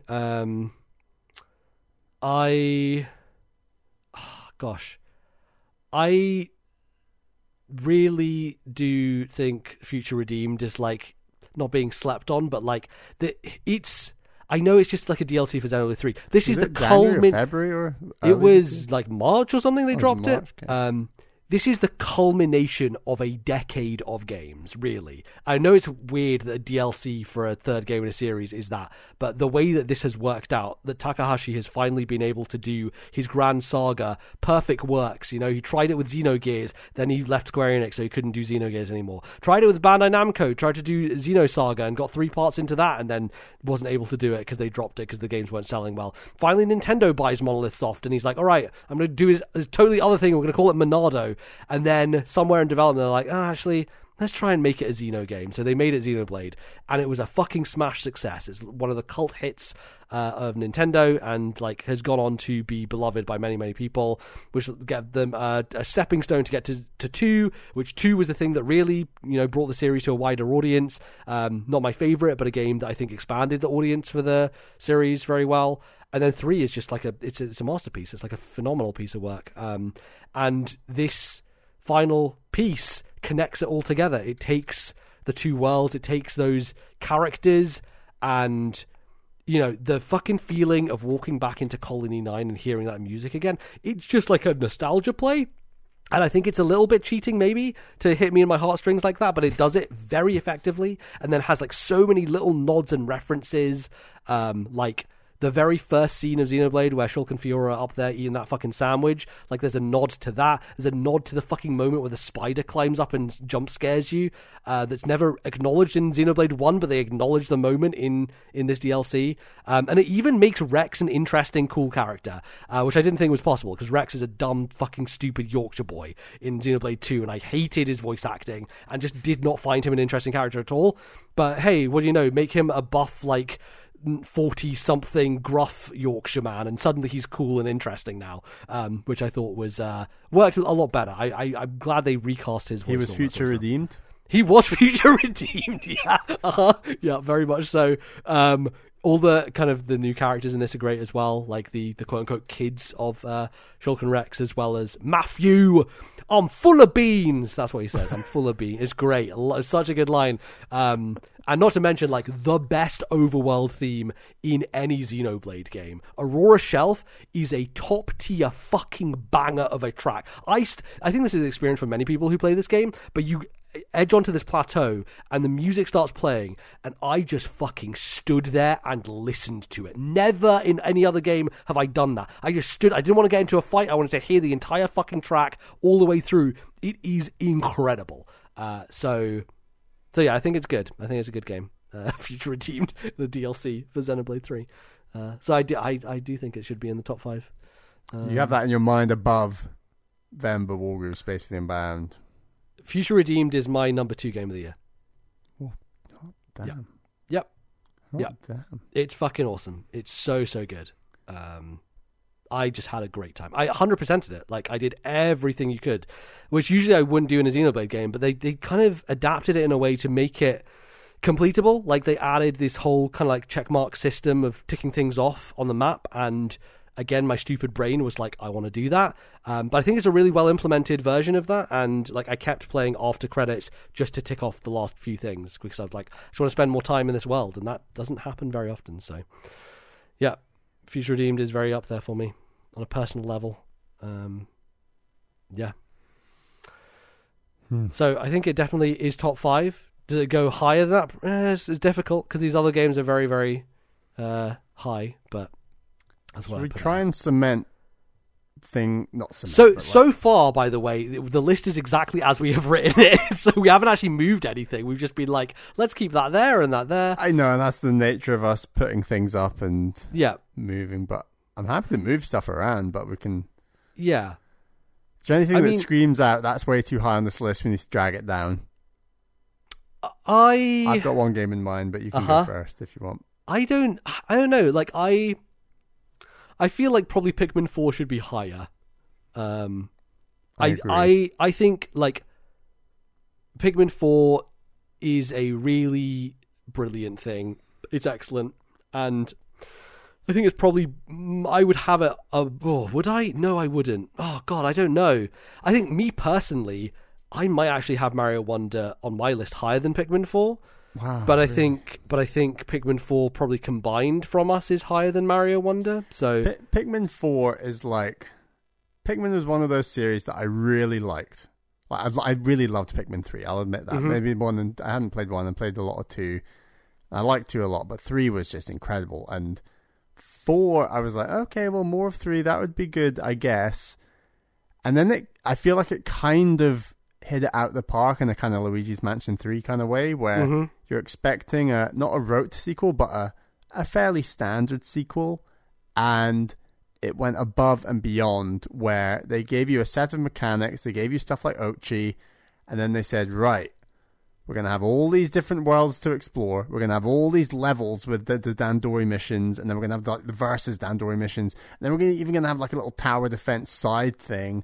Oh, and then there's got like more post-game and more post-game. Oh, and some even more post-game with like different game modes where they just cemented the mechanics so strongly that they were confident enough to give you like 5-6 different modes that all kind of intertwined in different ways, where you do have the slower exploration, Metroidvania-ish kind of discovery of the world, and it getting bigger and expanding, and using cool stuff like Ice Pikmin to freeze a lake to then walk over it. That was a really cool mechanic. And Ice Pikmin are just generally the best. I loved using them. They're so much fun.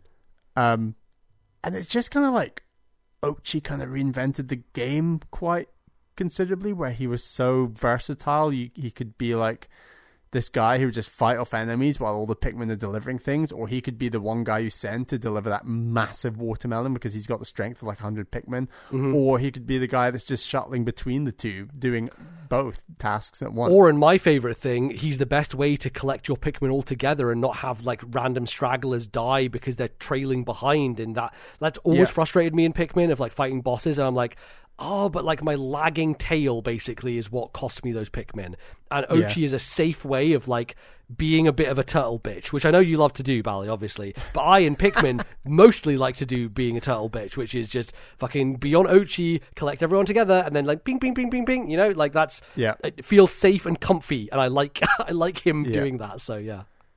And there's just like great charm and animation, but there's really great boss design. I'd say there maybe wasn't quite as many unique bosses. Yeah, that's my one kind of disappointment with Pikmin 4, is it just feels like there's overworld bosses, but they often feel similar to ones that have been in the series before. It's better at the back half, like after you've got the first credits, when you go for the second credits. Those later areas, I think, have a bit more of that, where you're like, oh god, there's a big guy stomping around this place. But yeah, I wish there was a few more unique enemies in that way, because the final boss was great, like really unique. Final and boss different. hits out the park. It was really impressive, taking all the mechanics you've learned to that point.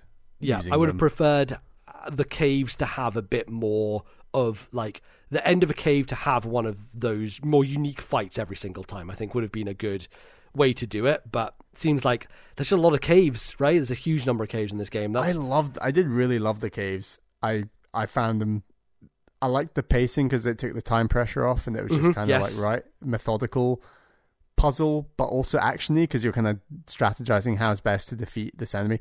I loved the rewind in this game. It's so nice to have, where if you want, you don't feel like you ever have to waste time. If you like lose a bunch of Pikmin, and sometimes I'd lose Pikmin, I'd say I'll just take it. That was my fault. Other times I'd lose a hell of a lot of Pikmin, and I'd be like, yeah, those were really nice Pikmin to have. I don't really want to lose those, so I'll rewind. Yeah, when like 20 of your purples get squashed, you're like, nah, fuck that. I'm not doing that. Yeah, I'm not leaving those guys behind. A long ass time to try and get lots of purples.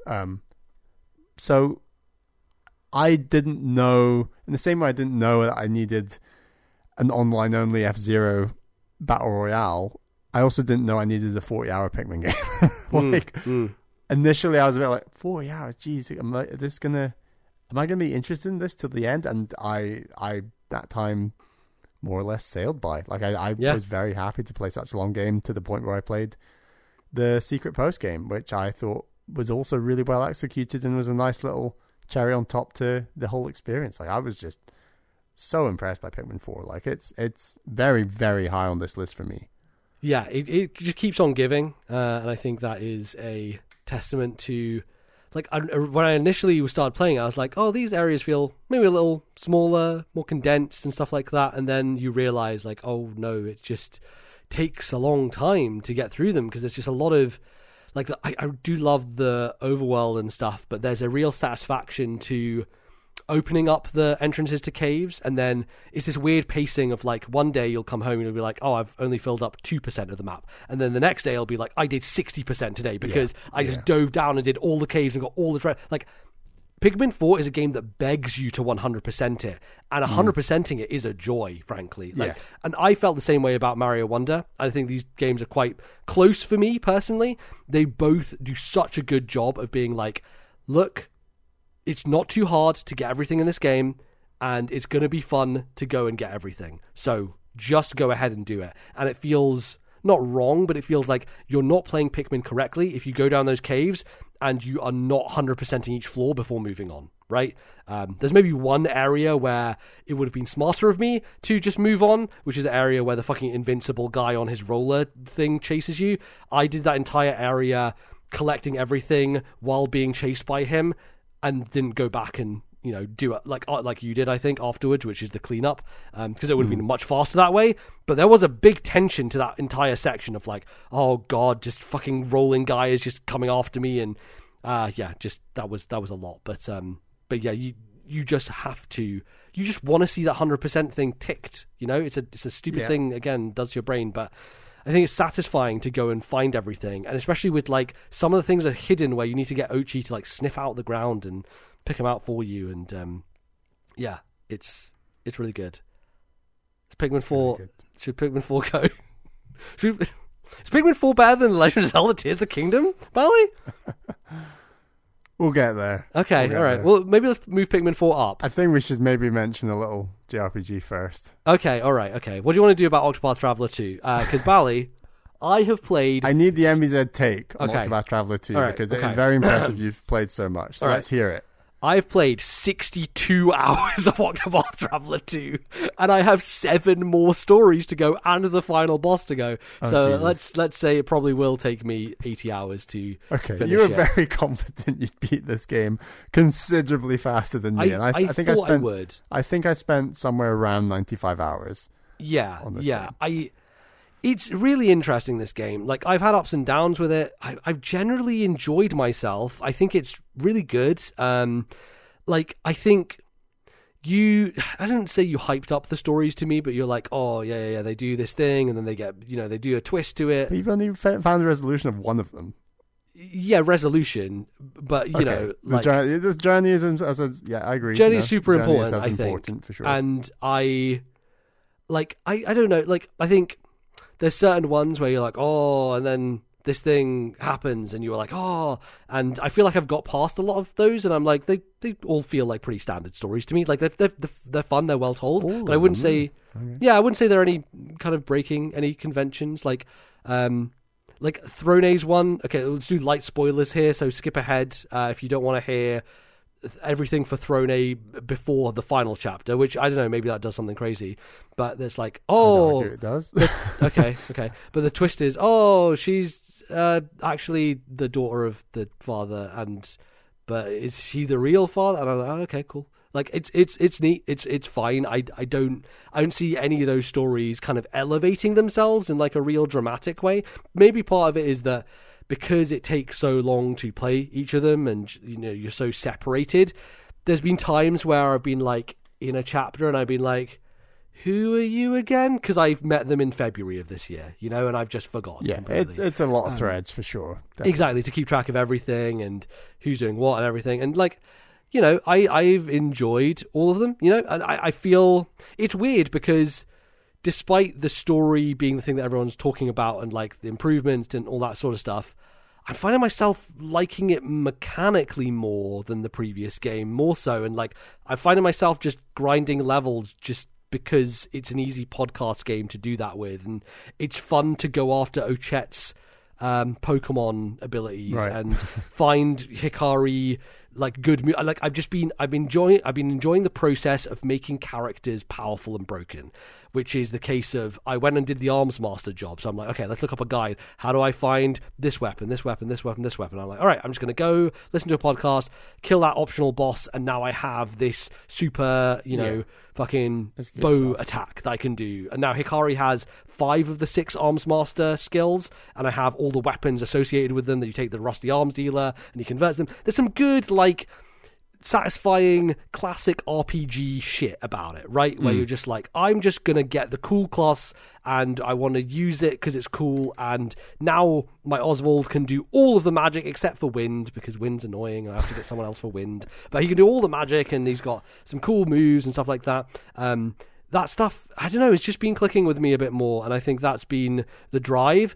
And if I'm honest, I'm like, oh god, I guess I have to play the story now, like I'm like, oh fine, I have to do 7 more stories. I'd rather just kind of run around and grind, which is a weird opposite thing to the first game, because like the first game I hated it because of how grindy it was, but it's so much easier to level in this game. Like you can, if you combine Oswald's XP gain, Throne's at night XP gain, alongside some good characters who can kill enemies quickly, there's a rhythm you can get into where you're like, I'm just going to knock out, and I'm going to go up 4 levels. They've not changed any of the dynamic of, like, ideally it'd be nice if all your characters leveled up at the same time. Yes. Instead, they've been like, well, we can just make it easier and faster to level up. Yeah. Rather than actually get to the root cause of the issue. But the grind does not feel insurmountable, which is what the first game felt like to me. The grind in the first game felt fucking insurmountable, mainly because they gave you no good areas to go to specifically grind for your level. I did have a bit of beef with this. We talked about this earlier off mic about my beef with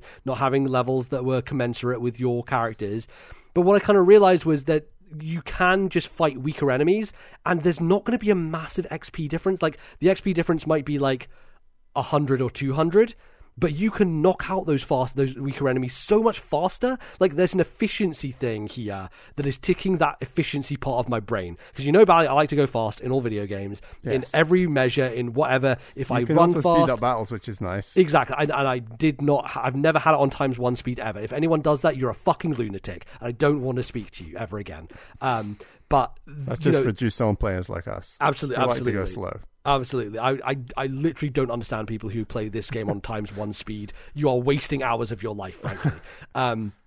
So I really like the idea of being like, I have this setup where if I encounter this set of enemies, I do this move with Oswald, I do this move with Ochette, and then they're dead. And then I get the XP and I'm on to the next fight. And there's a satisfying efficiency problem to that of just leveling characters up. My characters are all about level 50 now, and I'm going into level 45 chapters, which is nice because it feels like I have a little bit of a buffer, a little bit of a cushion. So I'm like, okay, like the one chapter I finished for a character is Partitio. So that was the first one I did. Is he the only character you've finished his entire story? Okay. Yeah, exactly. What do you think of his story? It's neat. It's a cool one. I think it's visually very interesting as well. Like, he's very steampunky. His main theme is a jam. It's real good. It's an absolute banger. Yeah, it's real good. I think there's structurally it makes sense of what it was going to be, and it all kind of played out in that way. But it was cool. I don't know. I wasn't blown away by it. I wasn't underwhelmed by it. I thought it was good, and I think that's how I feel for pretty much every one of these stories. I'm like, they're good, and I think I'm not. There's no character you're like, oh, I really am intrigued by how their final chapter will. No, none of them. What's going to happen? I have really no intrigue or anything about any of the characters. I'm like, okay, cool. Maybe Casty's the only one where I'm like, that's the one where the thread is the most interesting. I think Oswald, Casty, and Throne of my favorite stories. Okay. And then I say Partitio's middle of the pack. I also really enjoyed Hikari's final chapter. Weirdly, my favorite story is probably Agnia's, just because it's low stakes and fun. I totally buy that, and I really do agree, and I think there's a real spectacle to her final chapter that you'll enjoy. Okay. Yeah. And that's something I think this game has a lot more of, actually, is visual and often musical spectacle. Mm-hmm. I think the theming is stronger where there is a big industrial steampunk element, and that's obviously heavily tied to Partitio's story, but the world just feels better. Now, I'm not going to argue that the towns are more memorable and more No, I think they are lived more in. memorable from a visual distinctive They're more memorable perspective. visually. Yeah, I think Yeah. they're more visually interesting. And I think the Yes. game definitely deserves a lot of credit for that, where it's just visually really, really interesting. Mm-hmm. And I definitely did enjoy the stories more than you obviously are. But my biggest issue with the first game was less the grinding, less those issues, was, hey, I've just completed 8 character stories. Give me some like linking up resolution, goddammit. Yeah. And it was all behind post game that was level 75 and Right. awful, and I never wanted to do that. I looked up later. This game solves that issue, and for me, that's the biggest categorical improvement, where it links up some of the stories. You even have some missions, and I would have liked to have seen more of these, where they have 2 characters doing the mission ticket, like side quest. It's not side quest. What, they've got a name. They're like 2 characters together doing a thing. Am I going to get a second of those after I do all these final chapters? Yes. Okay. Which is wild, because for me there was like 60, 70 hours of gameplay Oh in my between God. them, and which is weird. I would have liked to have maybe 3 or 4 stages, but equally, how long is this game going to be? Because it's just Very more long. and more chapters, right? I think it is quite talky and a bit too verbose at times. Like, it has the Japanese game problem of It's being very like, talky. oh shit, there you are, standing there in the corner there. Oh shit, I see you there. Like, it does, it Over repeats there. itself a lot. Yeah, it does the Japanese dialogue thing, which I think, tolerance for that will vary. I think in a game like this, because it's 2D sprites in a 3D world, there's less, you're not seeing characters move their mouths and act in a 3D space. Like, there's less of an engagement that way, and I think that is why it can grate on people more. I don't think it's terrible, but I think there's definitely times where I'm like, okay, I'm not gonna listen to you read the line. I'm gonna read it myself Right. and just click through it.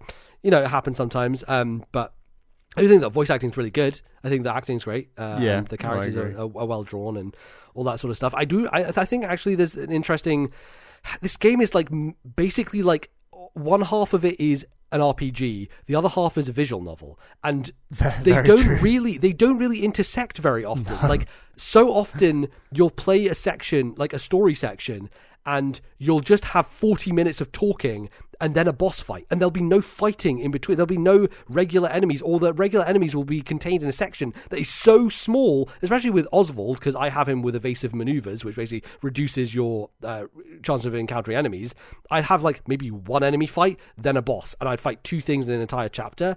And I think if I was to... That's why you need to level up if you've got that turned on. yeah, I know, but also it's just annoying. There's too many fucking random encounters, so I actually like having Oswald. Yeah, I hear you on that, yeah.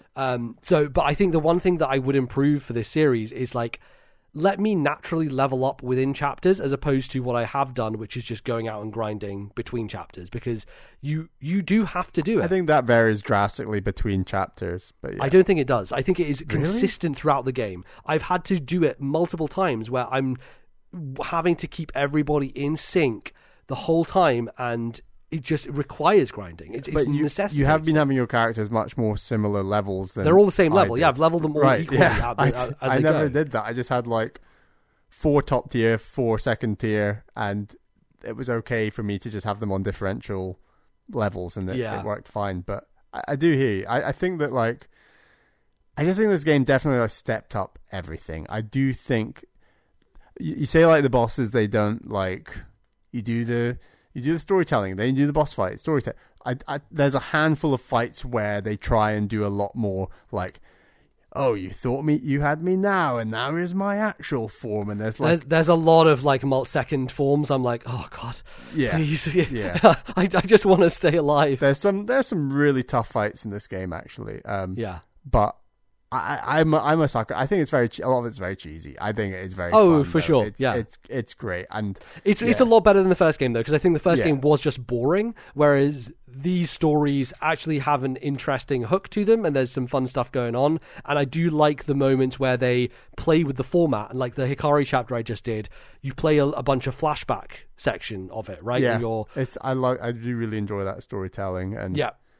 You're right. There's a hell of a lot of visual novel in here that's very talky, and I was a real sucker for it. And like I said, 4 of the 8 stories really did grip me. And like I said, this game is, if it's not obvious enough, this is my favorite JRPG of all time, and it's predominantly for that reason I mentioned before. Like, this links up all 8 characters in a way for the final shebang that I found very satisfying, very intriguing. Nothing game-changing or mind-blowing, but very satisfying, and kind of links them up in a neat way, and includes characters that you've seen in ways and be like, oh, okay, right, that's how this links to that. And I really enjoyed that aspect of the game. So I do hope you keep badgering away at it, and I definitely finish get it to that final boss. I don't know. No, I definitely. It's honestly, that's kind of the reason why I'm like, I don't know if I'm going to finish Metroid Prime or start Metroid Prime this year, because I'm like, I just would rather just finish Octopath Traveler 2. Like, I'm at a pace with it now where I'm like, well, everyone's level 50 and I've got 7 more chapters at level 45 to go. It is better at a pace, and that is partially to do with the incredibly disjointed stories. It's yeah, you do figure there's so many characters in this game, because you've obviously got the 8 characters, but every one of those 8 characters often has like 8 characters within their plot. Sub characters, so 8 times 8 is 64 characters to like be aware of. It's kind of wild how many characters at certain points there are. And like some of them recur at points, but it's like, okay, here's this character from chapter 2 showing up in chapter 4. Do you remember them from chapter 2 when I played it in March versus now? You know? Then that's tricky. And I definitely like went hard on this game from the point it came out. I think I beat it in like, I don't know, 2 months or something crazy. But yeah. But where should it be on this list? Oh god, I don't fucking know. It's yeah, I think it's really good. I think it's definitely a step up from the first game. I know how much you love it. I think it's I don't have many arguments against it, really. I mean, I would prefer to see Mario Brothers Wonder above it, but I don't know. You know, I think we're kind of on opposite sides with that game. So with Wonder, yeah. Shall we talk about Wonder then? Yeah, sure. Okay, Wonder's great. Like, it's my favorite 2D Mario. Mm-hmm.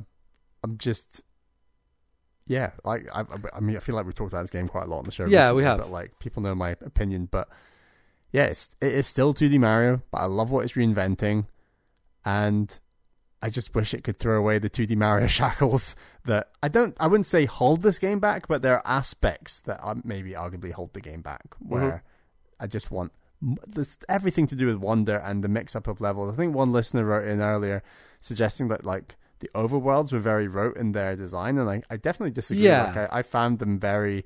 It's not just a desert. It's not just a lava world. Like it's really weird and unusual. And I think a lot of that is tied to nostalgia with Mario World. If I'm honest, like Mario World is fine as an overworld. I don't think there's anything special about it. I think it's. You know, it's an overworld. I don't think you can make an overworld that interesting in a Mario game, if I'm honest. Like, it's mainly going from level to level. I mean, an overworld was a big deal 30 years ago, and now it's just a way to access levels. I really do think that is nostalgia talking, if I'm really honest, because, like, there's only so much you can do to make an overworld interesting in a Mario game. It's like, okay, you're going to move from level to level. I meant interesting just in terms of theme. I don't think... Like, yeah, totally. This path leads to that, and that's such a good reveal. And right, yeah. But... just in terms of theming, I thought it was nice to get away from just grassland, desert land, sea land. You know, it's just it does feel a lot more different to that. It's very fresh. Nice. Yeah. I was so compelled by the loop of this game where I would play a level, I would try and get everything in it first time. If I didn't, I'd jump straight back into the level again and go and pick everything up I missed. But this time, playing through the level so much faster because I didn't need to stop and smell the roses because I'd already done that the first time. And this time I was hunting for where the thing is. And so I equip the badge to try and find it. Or if I'm like, oh, where is it? I'll go online on YouTube, figure out where it is, and then go and grab it. And it was just satisfying to tick these off and be like, I hit the top of the flagpole, I got all the coins, and I did everything, you know, that I need to make sure that this is done. I found the secret exit, and now I got the nice tick on it, and then I can move on to the next level. And I don't know, do I recommend playing it that way? It depends on who you are, depends on what you're kind of looking for from the game. But for me, that was a satisfying way of going through it, was this thorough exploration, because I felt like if I didn't do that, I wouldn't come back and kind of do it as it went. I didn't feel satisfied until I had finished a level completely and then moved on from it.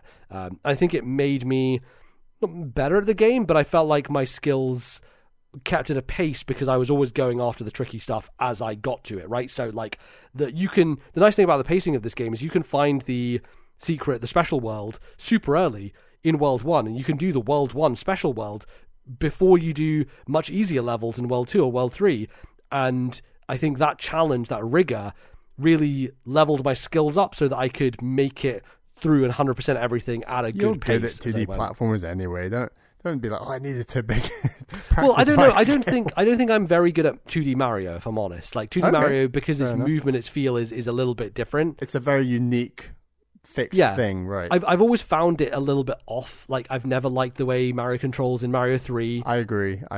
But I do think Wonder is the one that feels really good. Like, Wonder is the one that I think, like, they did nail it. Like, the feel of Mario is the best it has ever felt. And I really didn't have a lot of problems with it control-wise. Like, I think the momentum is good. The sliding isn't as kind of slippery as it used to be in those older games. There's a level of nuanced control that I think I have in Mario Brothers Wonder that I just don't have in previous games. Like, some of the new Super Mario Brothers games get there, but they also have just that weird stiffness to them as well. So I think Wonder is a bit more of a fluid but still precise controlling Mario. And you know, I'm very sensitive to this stuff, so that's, for me, I think it does stand up the test pretty well. I mean, I can see Pikmin moving up. I think we've talked about Pikmin enough to move it up above Wonder. I'm okay with that. I think I think we both like Pikmin more than we both like Mario. So yeah, definitely. So we can move it up. And Octopath is it's an interesting one. You know, I like it. I think it's cool. There's not really a chance it's going to make my top 10 this year. I've too many other things I like more than it. But it's I don't know. It's kind of like a gobstopper. It's like I keep sucking on it, and eventually I'll finish it. You know, eventually I'll finish it. Will I be satisfied by the end? Maybe. I don't know. Will I feel a bit sick because I've had too much sugar? Middling. It sounds like I'll be like, that was good, but it's no Sea of Stars. Yeah. It's no Chained Echo. Like, I think my real fundamental problem with Octopath Traveler as a series is narratively, it can never hit the highs of a traditional JRPG, because a traditional JRPG tells a story with a group of characters from start to finish who have direct relationships with each other, who grow as a cast, who learn things about each other. It's why Xenoblade works so well for me. It's a great, strong cast of characters who grow over the course of a narrative, as stakes improve, as things get bigger and bigger. You know, like Chained Echoes, Final Fantasy VI, more traditional narratives in JRPGs speak to me a lot more. Octopath Traveler 2, it's really solid mechanically, has amazing music, really good combat and crunchy stuff, and the stories are fine, and none of them, they do connect. I get what you're saying, but to me it's still super tenuous, because all it is let's have a little conversation in the middle of a story where it brings up the menu. I think it's possible to do in the same way that I was like, I hope they improve the story 1 to 2. I think they could improve the story 2 to 3 and still keep it 8 paths. I don't think they can. I don't believe that the structure is the core reason. I do believe it's more to do with the writing. I think it is the core reason. Like, I really do think the structure is the thing that holds it back. And that's the thing. I don't think it wants to be one of those games, which is totally fine. It's doing its own thing. And I think that it just doesn't speak to me personally. Like, I like the story. I think it wants to be a narratively impressive game. And I think a lot of people do think it is a narratively impressive game. But but it doesn't want to be a traditional JRPG in the sense that you have a group of characters who all talk to each other in the story itself, as opposed to they quote unquote do, but it hints at it, but it's not at its soul for sure. Like, it's not. No, exactly, because each chapter is still focused on that individual character and them alone. But I'd be interested in what you think about that point by the end of the game, because they do definitely try to go for a lot more. Yeah, because it becomes a when you get someone in your party, they're like, let's just all travel together and do our own individual stories, but never comment on them aside from these one little lines that we have in between. And then sometimes they'll do the pairing off and stuff like that. Their appeal is, this game is cool because it's Avengers Assemble. You know, like that's cool about it. Sure, yeah, but the reason Avengers works is that they actually have films dedicated to building up the rapport and relationships between those characters. You know, like the reason... And that's what I think Octopath Traveler 3 could do. That's what I'm trying to argue. Okay, yeah. No, I agree. I don't think it tries to do that a bit in this game. But there's definitely room where those link-up conversations could be more meaningful, and it could genuinely be a lot more Avengers Assemble. The trickiest part of it is because it is non-linear in its approach. You can choose who you want to go to first, and you can do everything in any order, technically, depending on your level, right? I think the struggle there is if you do want to join it up more, you have to make it more linear, where all those characters have their introductions and they do a couple of chapters, and then the next step of the game is everyone does stuff together and it's more linear. It basically has to break the non-linearity clause that it has with itself in order to achieve that. Yeah, I think you could get around that just by having like gates, as it were. Like you have to do chapter 1s before chapter 2s, right? Before chapter 3s, and I think you could still link it up even if you start as any of the 8. But I agree, because in this game you can go chapter 1 to 5 with just Particio, and Duke can beat. I think you can actually beat his game before even picking up the next character. No, you need a party of 4, I believe. But probably yes, yeah, probably thing. But anyway, I see what you're saying. Yeah. So I think. Again, you're right, it is a problem that can be fixed. I don't know that they want to fix it, because I think what they have made is something different and unique, and it vibes very much with you. It doesn't vibe very much with me. That's totally cool. I'm not looking for this type of narrative experience with an RPG. I want something more directed, something that is a bit more cohesive, and that's why I love Xenoblade. That's why those other games speak to me super strongly, and Octopath Traveler just doesn't. And that's, I think, it's a preference thing in a lot of ways. But I do think the stories are well told and, well acted and all that sort of stuff. I just, it'd be nice if they actually, had a bit more integrated feel to them, even further than they've gone with this. And it's a fundamental flaw of the structure of what they've done. But yeah, I still think it's very good. So I would personally love it above Mario, but we can. I'm okay to put it above Mario. I think you are passionate enough about Octopath Traveler 2. It's your favorite JRPG of all time. I mean, Mario's only just scraping onto my top 10, I think. That's surprising. Well, it's not surprising actually, given your thoughts on it. But yeah, no, I get that. I think it's definitely high up in mine. But I think you probably have stronger passion for Octopath than I do for Mario, so I think that probably equals out in the end. Yeah. So, yeah. Do you want to talk about Legend of Zelda Tears of the Kingdom, Valley? That little diddly game I beat. Right. Yeah. Okay. So I've played about 45 hours of this game in a month and a bit. So I've really gone hard. It. Yeah. And I've definitely U-turned my opinion on one area. Okay. And now I'm quite convinced in my reasoning and my argument. So I'm really making this argument, and this is a controversial argument, because I actually think a lot of listeners will disagree with me, but judging by what they said about their views on this game. I think repeating the map in Tears of the Kingdom works really well for Tears of the Kingdom, and I think that it's having a fresh map for Breath of the Wild works well for Breath of the Wild. Right.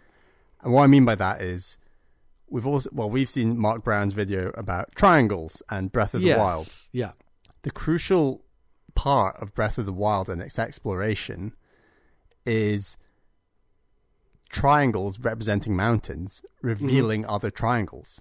Yeah. There's only 2 main ways of gaining verticality in Breath of the Wild. You can either climb or use Rivali's Gale, or you can, and then after that there's a bunch of other ways, like you can start a fire and glide up and that. There's physics ways of getting. There's physics ways, but they're definitely a lot more hard to execute than, say, Tears of the Kingdom.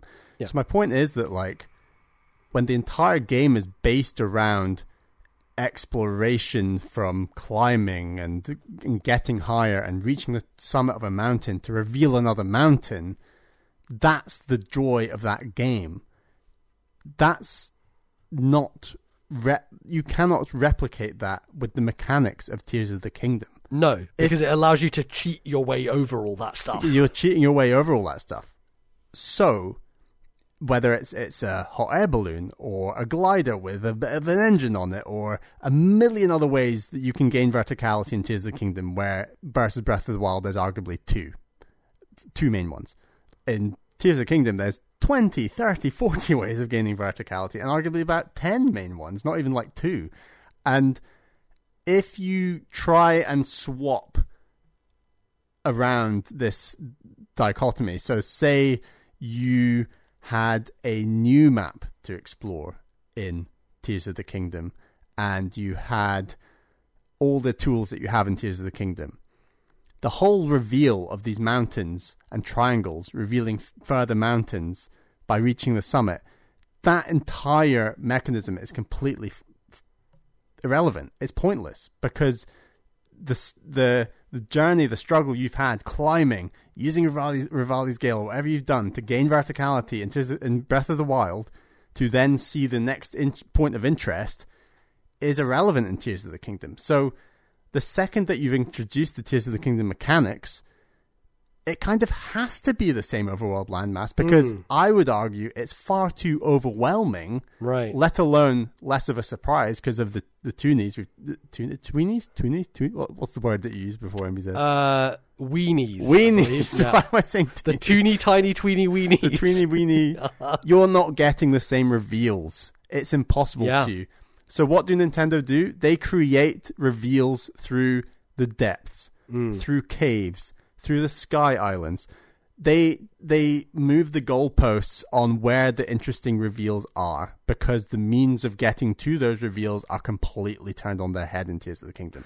I strongly believe Tears of the Kingdom would be a weaker game with a new overworld map. It's a really cogent point, because you, by being able to go anywhere and kind of cheat your way across the world with a brand new world, you would never want to engage with those mechanics, because you would want to slowly find stuff yourself, as opposed to being like, oh, I can just brush over this. Because I think, part of the reason that people are fine hoverbiking over shit is like, oh, I've already seen this before. I don't need to see it. And as interesting as the depths are, you do reach a point when you're better with the batteries. You're creating flying vehicles. You can fly through the depths and you're seeing things.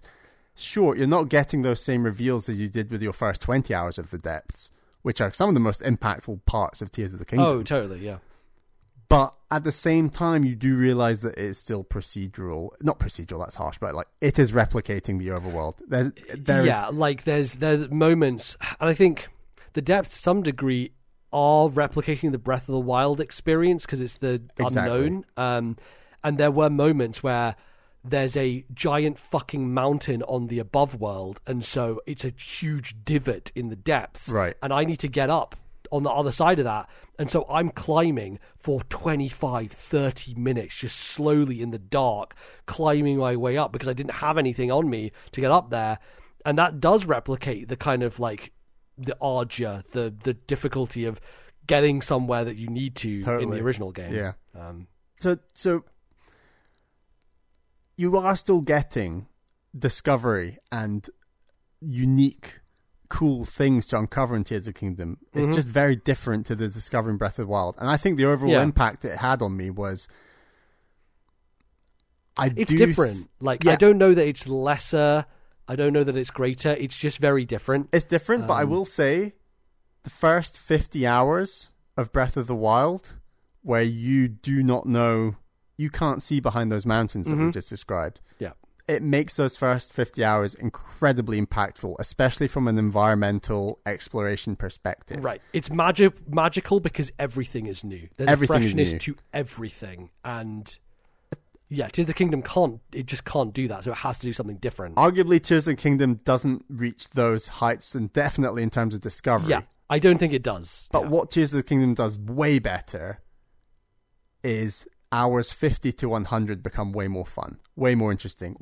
You've upgraded your battery. You've mastered the design of different flying vehicles, different ways of exploration, different ways of engaging with side quests and towns, and going between the depths, the sky, the surface, linking cool, like the mazes and stuff like that. They're just like much more interesting and 3-tiered, obviously, in Tears of the Kingdom. There's stuff to see and do hours 50 to 100 that are so much more enjoyable than hours 50 to 100 of Breath of the Wild, in my view. It's very subjective now. Yeah. But I do stand by that, you cannot just blame the replicated map, where I genuinely do see it as a strength of Tears of the Kingdom. Now, we're not here to just compare these two games. We're here to talk about the best game of this year. Yeah, And categorically, Tears of the Kingdom is head and shoulders my game of the year, and it should be top of this list.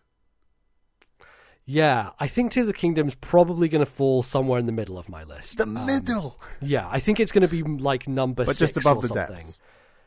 Yeah. It's...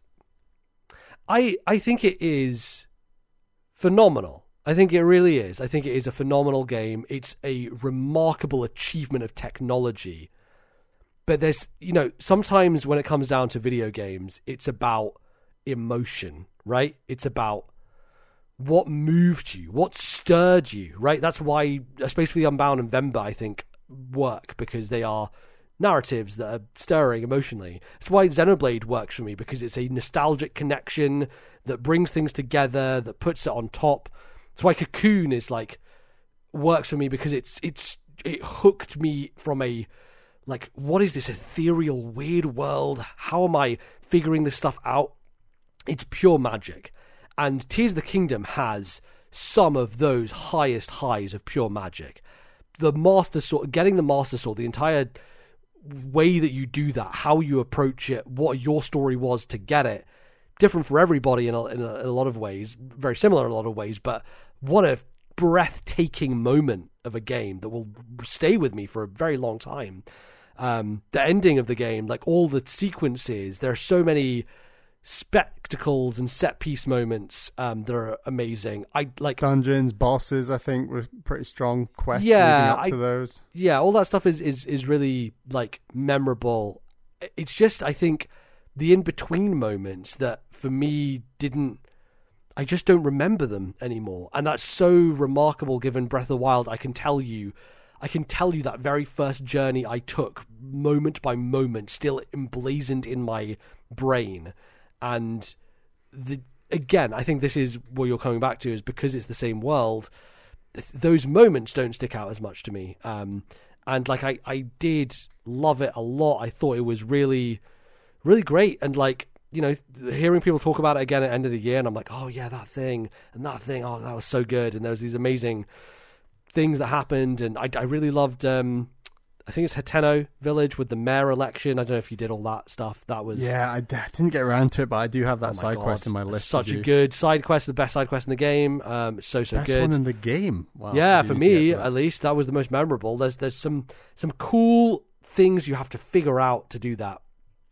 But I played a bit more Tears of the Kingdom on the plane, and I was trying to do stuff. I was like, I just want to make something. And I tried, and was okay, and it didn't really go anywhere, and I was chopping down trees, and I was like, but I don't have enough resources on me, I have to go grind those.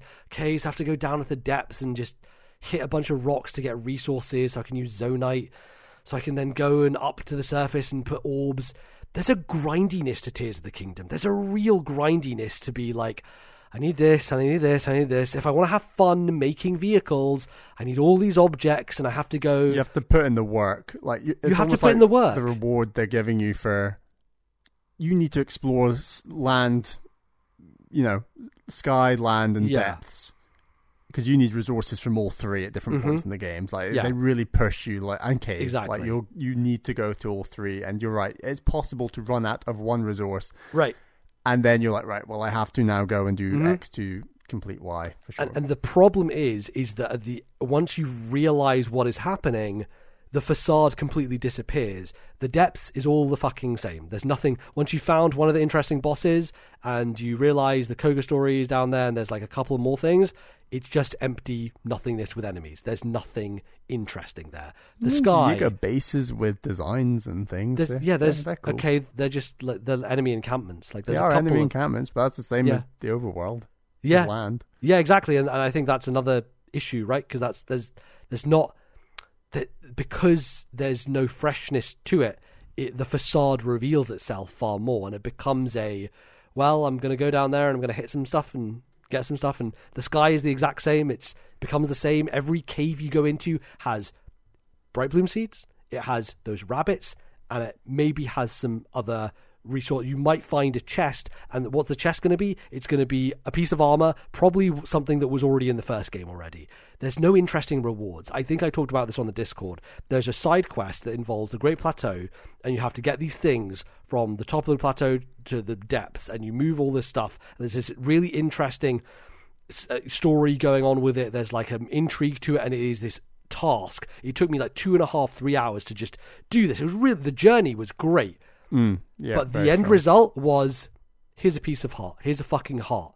That was, for all that 3-hour thing, that unique, bespoke content, they're like, have a heart. I'm like, fuck off. Like, that is not how you make this work. Like, you have to have a payoff. I think Breath of the Wild suffered from this as well. But yeah. I think it did, but it's obfuscated by the fact that everything was so fresh and brand new and impactful. True. That you see the facade, you see the lines, you see the breaking points, you see the repetitive nature of Tears of the Kingdom so much sooner, so much earlier, because the impact is not there anymore. And I think that is the fundamental problem with it, is I jump back into it and I'm like, well, I don't know what to do now. It's just, I guess I can fly to another shrine, but none of... I think you've kind of had all the big reveals by that point. Exactly, it's hard to go back to... And again, I'm much lower on this. I think the shrine design in Tears of the Kingdom is far weaker than Breath of the Wild. Really? Far less interesting. By them as well.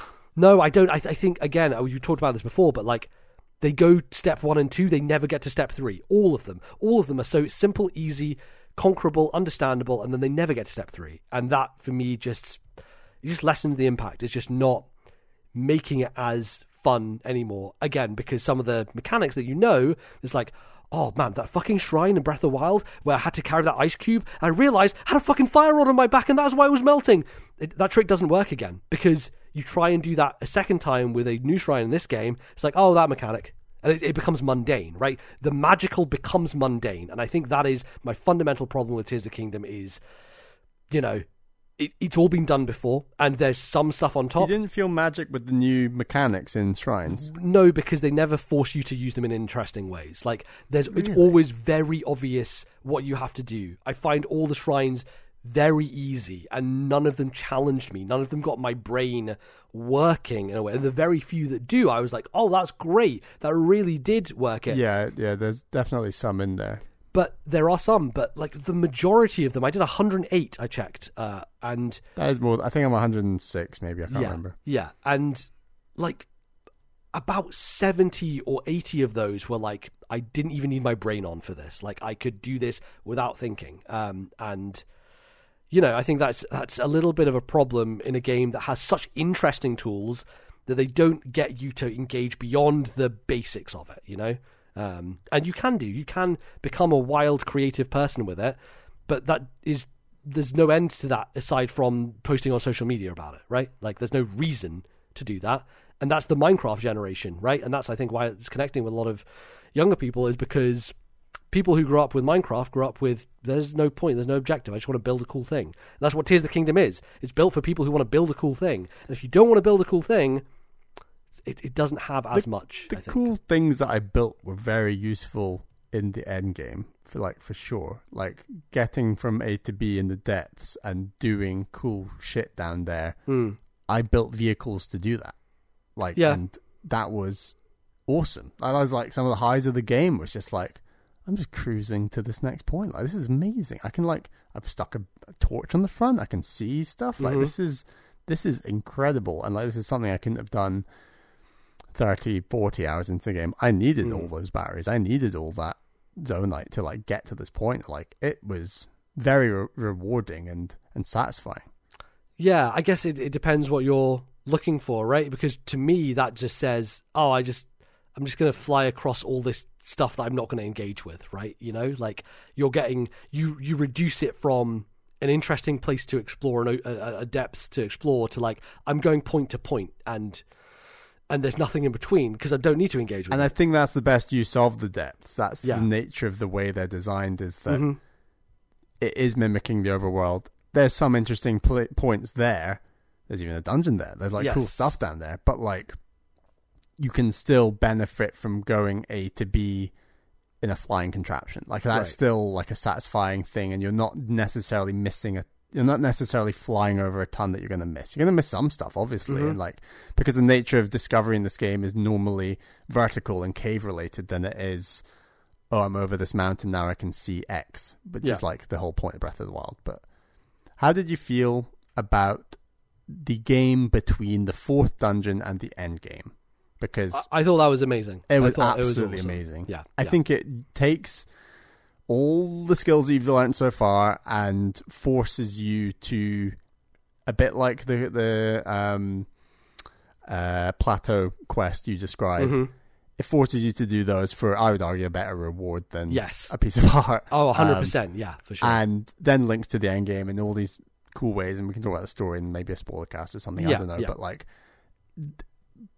just using the mechanics in awesome ways and forcing you to do cool things. I was so I'd heard very good things about the end game, so my expectations were very high, and it still, I think, surpassed those. Like, it was really, really incredible. And I think maybe that was one part of Breath of the Wild where I thought the ending was not rote, but it was like, okay, well, yeah, that's how that ends. Yeah, exactly. It's expected, and you kind of do what was expected. This was very surprising. Yes, exactly. The fact that it goes on way longer than you expect it to, and you have to do a lot more stuff than you expect, and there's a journey aspect to it of like, oh, take this thing from way in the sky all the way down below for this one purpose, and the whole construction aspect to it. Like, and then there's the surprise at the end of like, oh, I can do this now.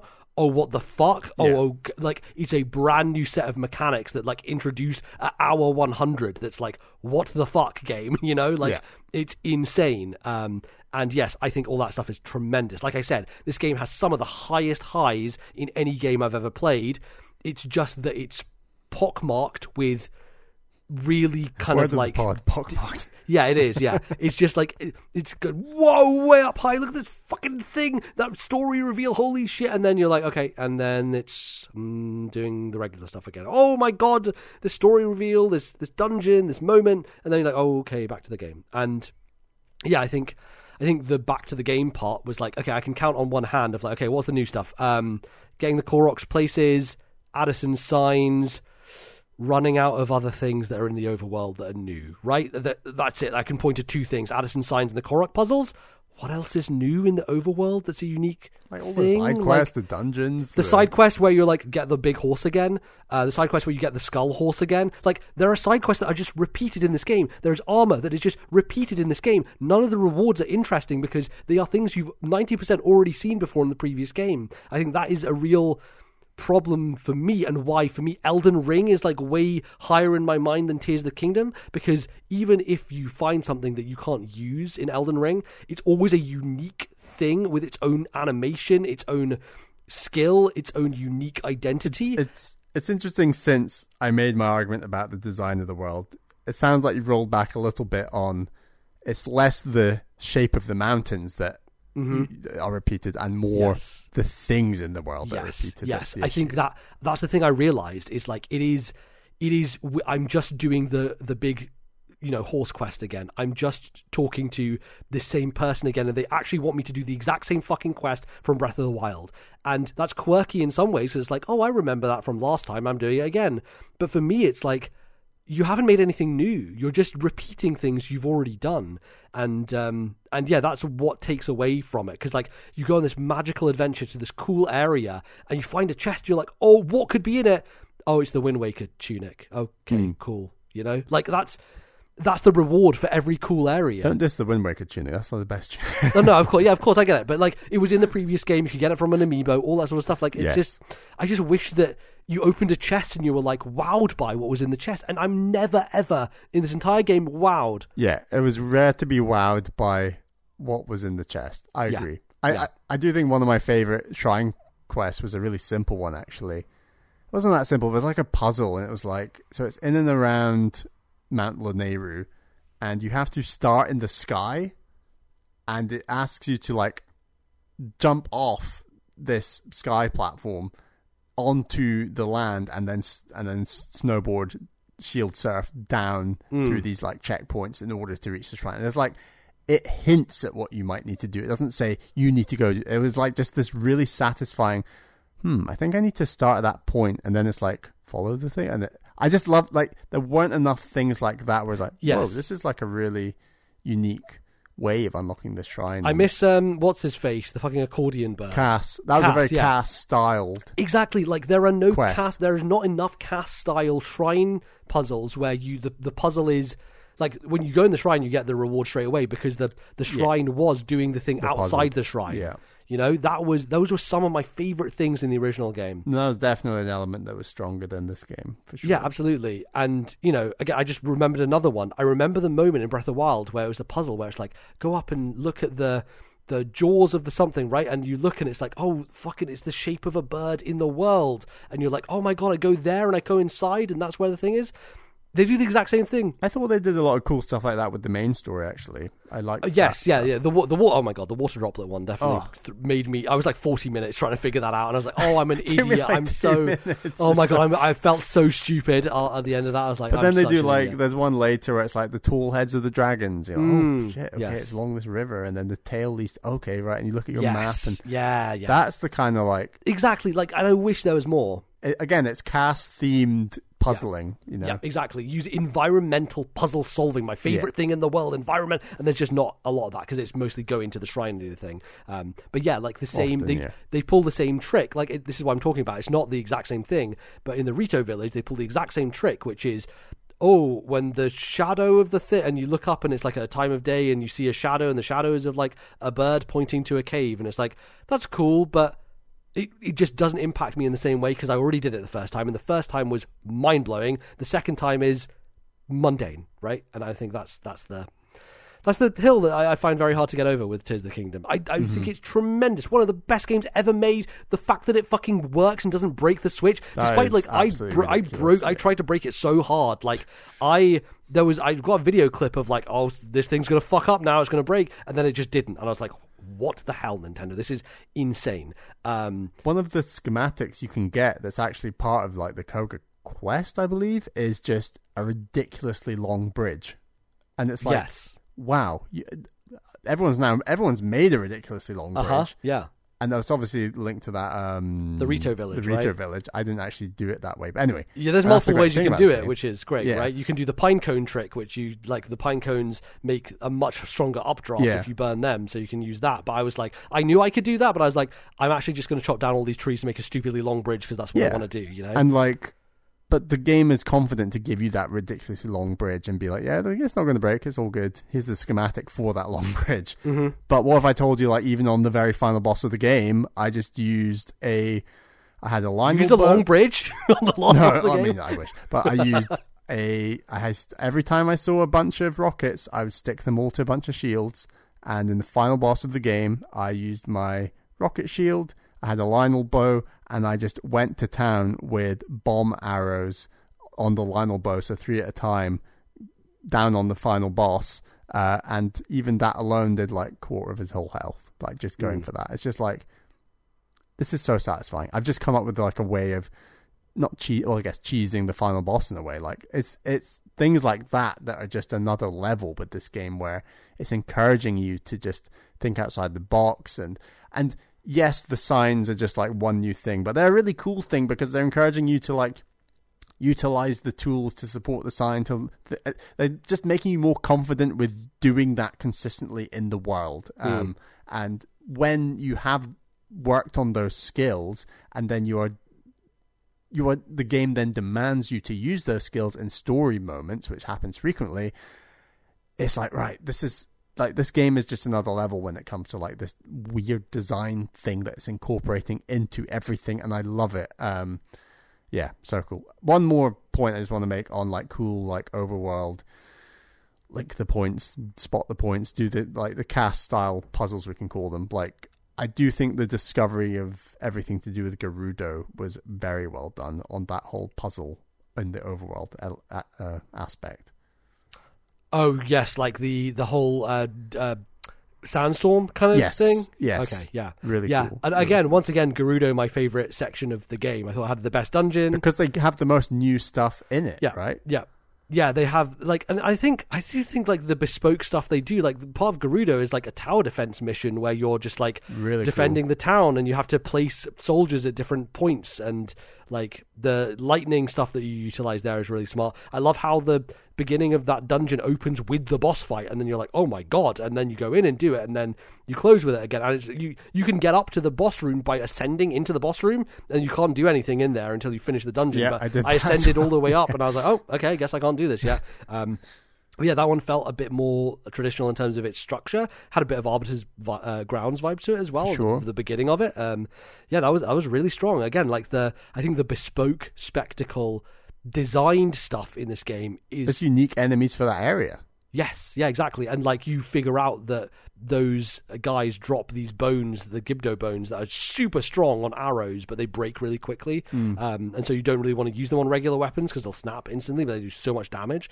I think all that kind of custom designed main story path stuff in this game is just a massive step up from Breath of the Wild. Like, it's really every single area. Like, there was no area in this game that felt like Rito in the first game, where it's like, oh, do a quick bow and arrow and then it's off to the dungeon. You know, like everything had a big setup to it. Like all the Zora stuff was go to that high island, find the thing. They almost all had like a 2-hour side quest to get to the dungeon entrance, which was really refreshing. Really step up. And the design of the dungeons themselves I enjoyed, and I think the bosses were really well designed, and definitely a lot of step ups.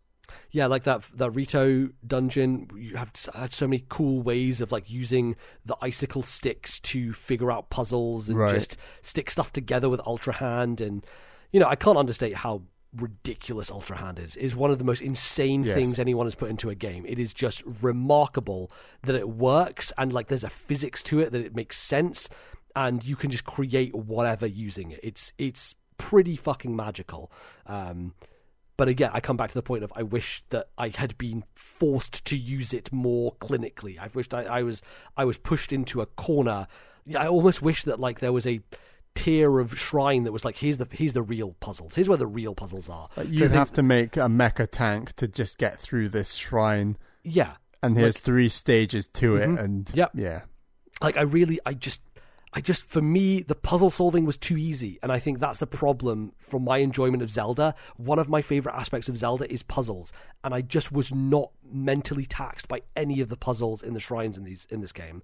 And I think that's really one of the things that drags it down for me, is like none of the puzzles were at a higher level, and I really, you know, I found that frustrating because I wanted to be more engaged than I actually was with them.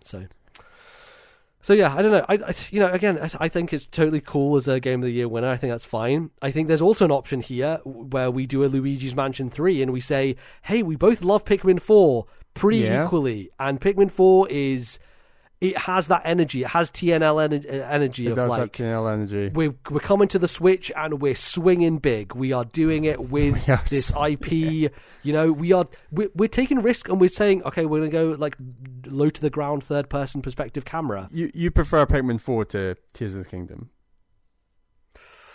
Probably not. No, it's probably Tears of the Kingdom's probably higher on my list, but I think that Pikmin 4 is a better pick for us on this list. I think is the weird place I'm at.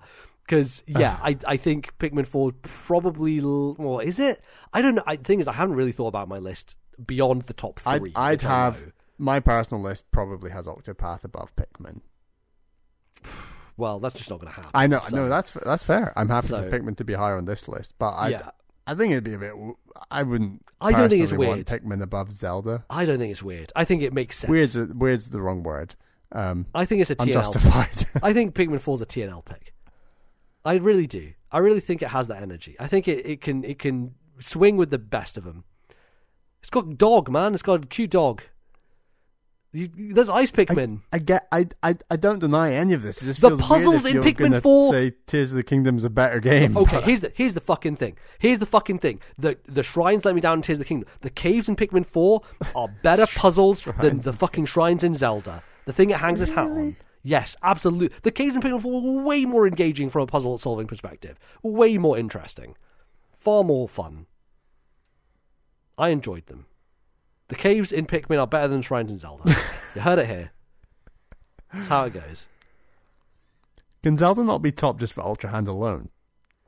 I mean, Zelda can be... Okay, Zelda can just be top because it is...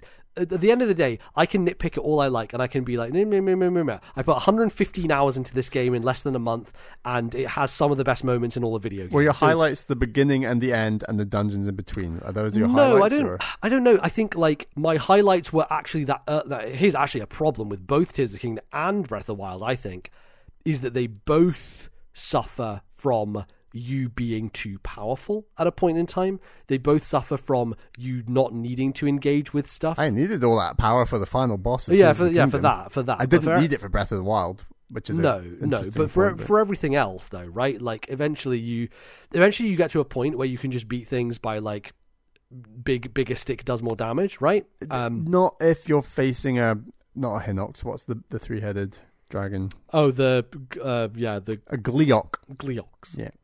Yeah, that's true. I think the power. So interesting what you said before, right, about the sky and conquering it and having more batteries and all that sort of stuff. Mm-hmm. I actually think the more powerful you get, the less enticing those explorable parts of the world become, because I had a fucking whale of a time, as I told that story on the podcast, of getting that fucking balloon into the sky and falling down and failing. Failure is fun in these games. Failure creates stories, it creates moments, it creates interest. And I think ultimately when you get all those batteries and all that stuff, you can't fail anymore and it's not fun anymore. And I think that's why I think I'm opposite to you. I think the back half of both Breath of the Wild and Tears of the Kingdom are both weaker because there's less. I was a lot more into the side quests and discoveries of Tears of the Kingdom than it sounds you were, and that's what strengthened the 50 to 100 hours was like side quests plus power plus. But I agree with you. Right. Like, I had that first maze I got to when I described it on the podcast when it came out, and it was like I've just got enough power plus my glider, and I'm just getting that. There was a great satisfaction in that. But I also don't think that takes away from the satisfaction of building a goddamn great flying vehicle later in the game. Like that's it's a different type of satisfaction. I'm not going to say it's better or worse, but like I do see what you're saying. Yeah. But what point in the game was your favorite? The ending, like that final 5 hours, or was it? No, I think it is always the beginning for me. It's always the scrappy beginning where you have nothing and you have to just use bullshit to get your way out of situations. Because that's what made Breath of the Wild fun. And essentially, once you got enough hearts and could eat enough food, you're never in danger in Breath of the Wild. And eventually, you don't need to roll a boulder down the hill just to kill enemies. You don't need to sneak slowly around a camp in order to survive. My favorite, actually, here's the thing. My favorite moment in this entire game was the almost 2 hours I spent in Lurelin Village with 3 hearts and like 35 enemies, a lot of them silver and blue bokoblins and enemies that I just was not having any fucking business fighting, and I didn't die once, and I killed every single one of them. And I slowly, methodically, I had things that I got from the depths. I had the fucking muddle bud, so I made a makeshift pole that I climbed up to get height advantage on the ship, and the sleeping giant bokoblin there, I just pinged him with muddle buds, and slowly, over the course of 20 minutes, he kills all of his friends. That was the most fun I had with this game, where the new mechanics were coming into play from stuff that I got in the depths and I was playing with them, as well as just fucking sneaking around and just being weak, but overcoming it despite that weakness. On that, did you then enjoy those shrines where they take your armor and everything away? I did, but there's a point. Some of them are very good and others are a bit weaker, I'd say. Yes, but there's also this is another problem with getting more powerful. There's a point in the game where you have so many hearts that you just can't fail anymore, right? And once you have that's 20 the downside hearts, of that for sure. Exactly. I wish that they just took away all your hearts as well in those shrines. You should have a fixed number of hearts no matter what part of the game you're exactly. at for like that part. Yeah. Make the challenge 6 a bit hearts. more make the challenge a bit more customized. But I think that goes against the fundamental design ethos of this game, which is just let people do what they want, right? And I think that's sometimes it doesn't worry me for the future, but Aonuma saying like, this is why would you want to go back to design puzzles? I'm like, because they were quite good actually. Like all Zelda dungeons are really nice to figure out and designed and all that sort of stuff. So I hope they don't lose that, because I would like to see if you had the traditional ones. If you had a brand new Breath of the Wild with, let's say, new mechanics, but not mechanics wild to the point of Ultra Hand where you're building space rockets. Yeah. Like, if they match the mechanics to the world, like I was describing in Breath of the Wild, where your only 2 methods of getting up are Rivali or climbing, let's say they come up with some other new mechanic, but if they can create new ways of doing the triangles, isn't that arguably like the most impactful way of having a new experience? Yeah, I think, for me it is. It's a combination of lots of different factors, right? It's the world, it's the rewards within the world, it's the kind of returning to spaces that feel like they've moved on, but not too much. And I think like there's the lack of freshness from all those aspects kind of counteracts the freshness from the mechanics. So it's a weird thing. I do think that, they very much indicated they're going to do a brand new setting next time. They're not going to do the same world. And I think for me that I can see myself liking the next Zelda way more than Tears of the Kingdom. And Tears of the Kingdom will always sit as this awkward middle child where they did these way crazy mechanical things. But like for me, that's not the thing that I really wanted. It's the Last Jedi of Zeldas. It honestly, like in a lot of ways, I think so. I don't. Maybe people aren't there yet, but certainly judging by what listeners have said, where it sounds like the majority really do prefer Breath of the Wild. Tears of the Kingdom might go down as one of the more ugly ducklings, but is got its strange, weird highs. It's so weird though because it's being so critically praised by everybody. So yeah, I wonder what its reputation ends up becoming. Because for me, the simplicity, this is the cohesion, right? The cohesion of Breath of the Wild is everything points to that one North Star, which is exploration. And I don't think Tears of the Kingdom has the same cohesion. It has lots of crazy ideas, and I don't think that they are cohesive in the same way that Breath of the Wild is purely cohesive. So yeah, that's why I disagree on that, but I've said why. Yeah. Yeah. And that's why Octopath Traveler 2 is our game of the year. Yeah. I mean, look, I'm not going to be mad if Tears of the Kingdom is our game of the year. I think it's amazing. I think it's remarkable. Pikmin 4 is fantastic. Yeah, it is, yeah. 3D Mario and 3D Zelda, when they're done well, and I do think Tears of the Kingdom is just a phenomenal game. Like, they're just a cut above everything else Nintendo makes. Okay. And how about this? Okay, here's the thing. How about this? Here we go. How about we keep Zelda number 1? Okay. But Xenoblade Chronicles 3 is number 3. Future Redeemed is number 3.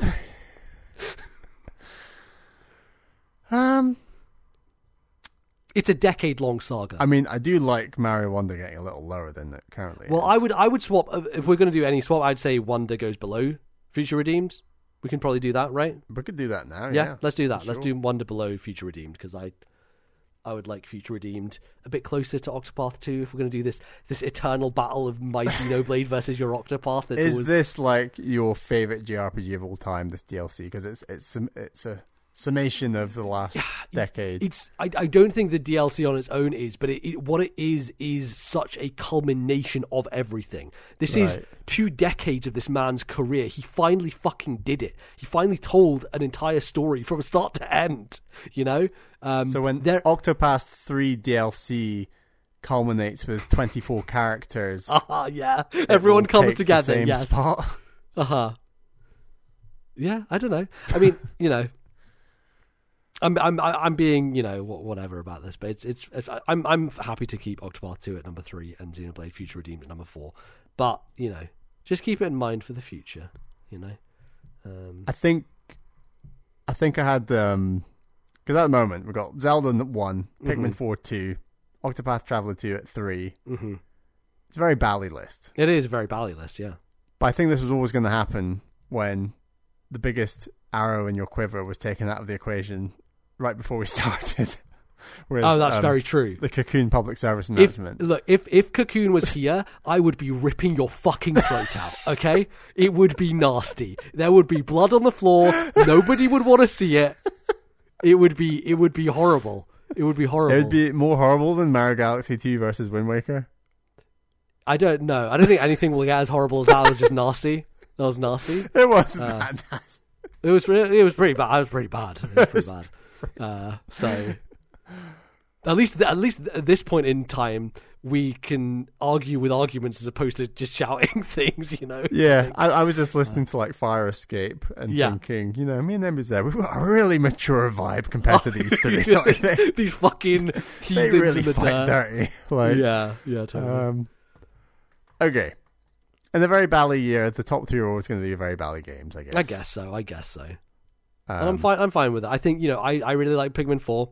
I think Octopath Traveler 2 is a good video game, I'm surprised as anybody. It's Horizon Octopath suddenly just turning around. Right. I'm like stunned that you have played both those games this year and not had an awful time with either of them. No, they're both really enjoyable. That's really good. So yeah, I've had a good time.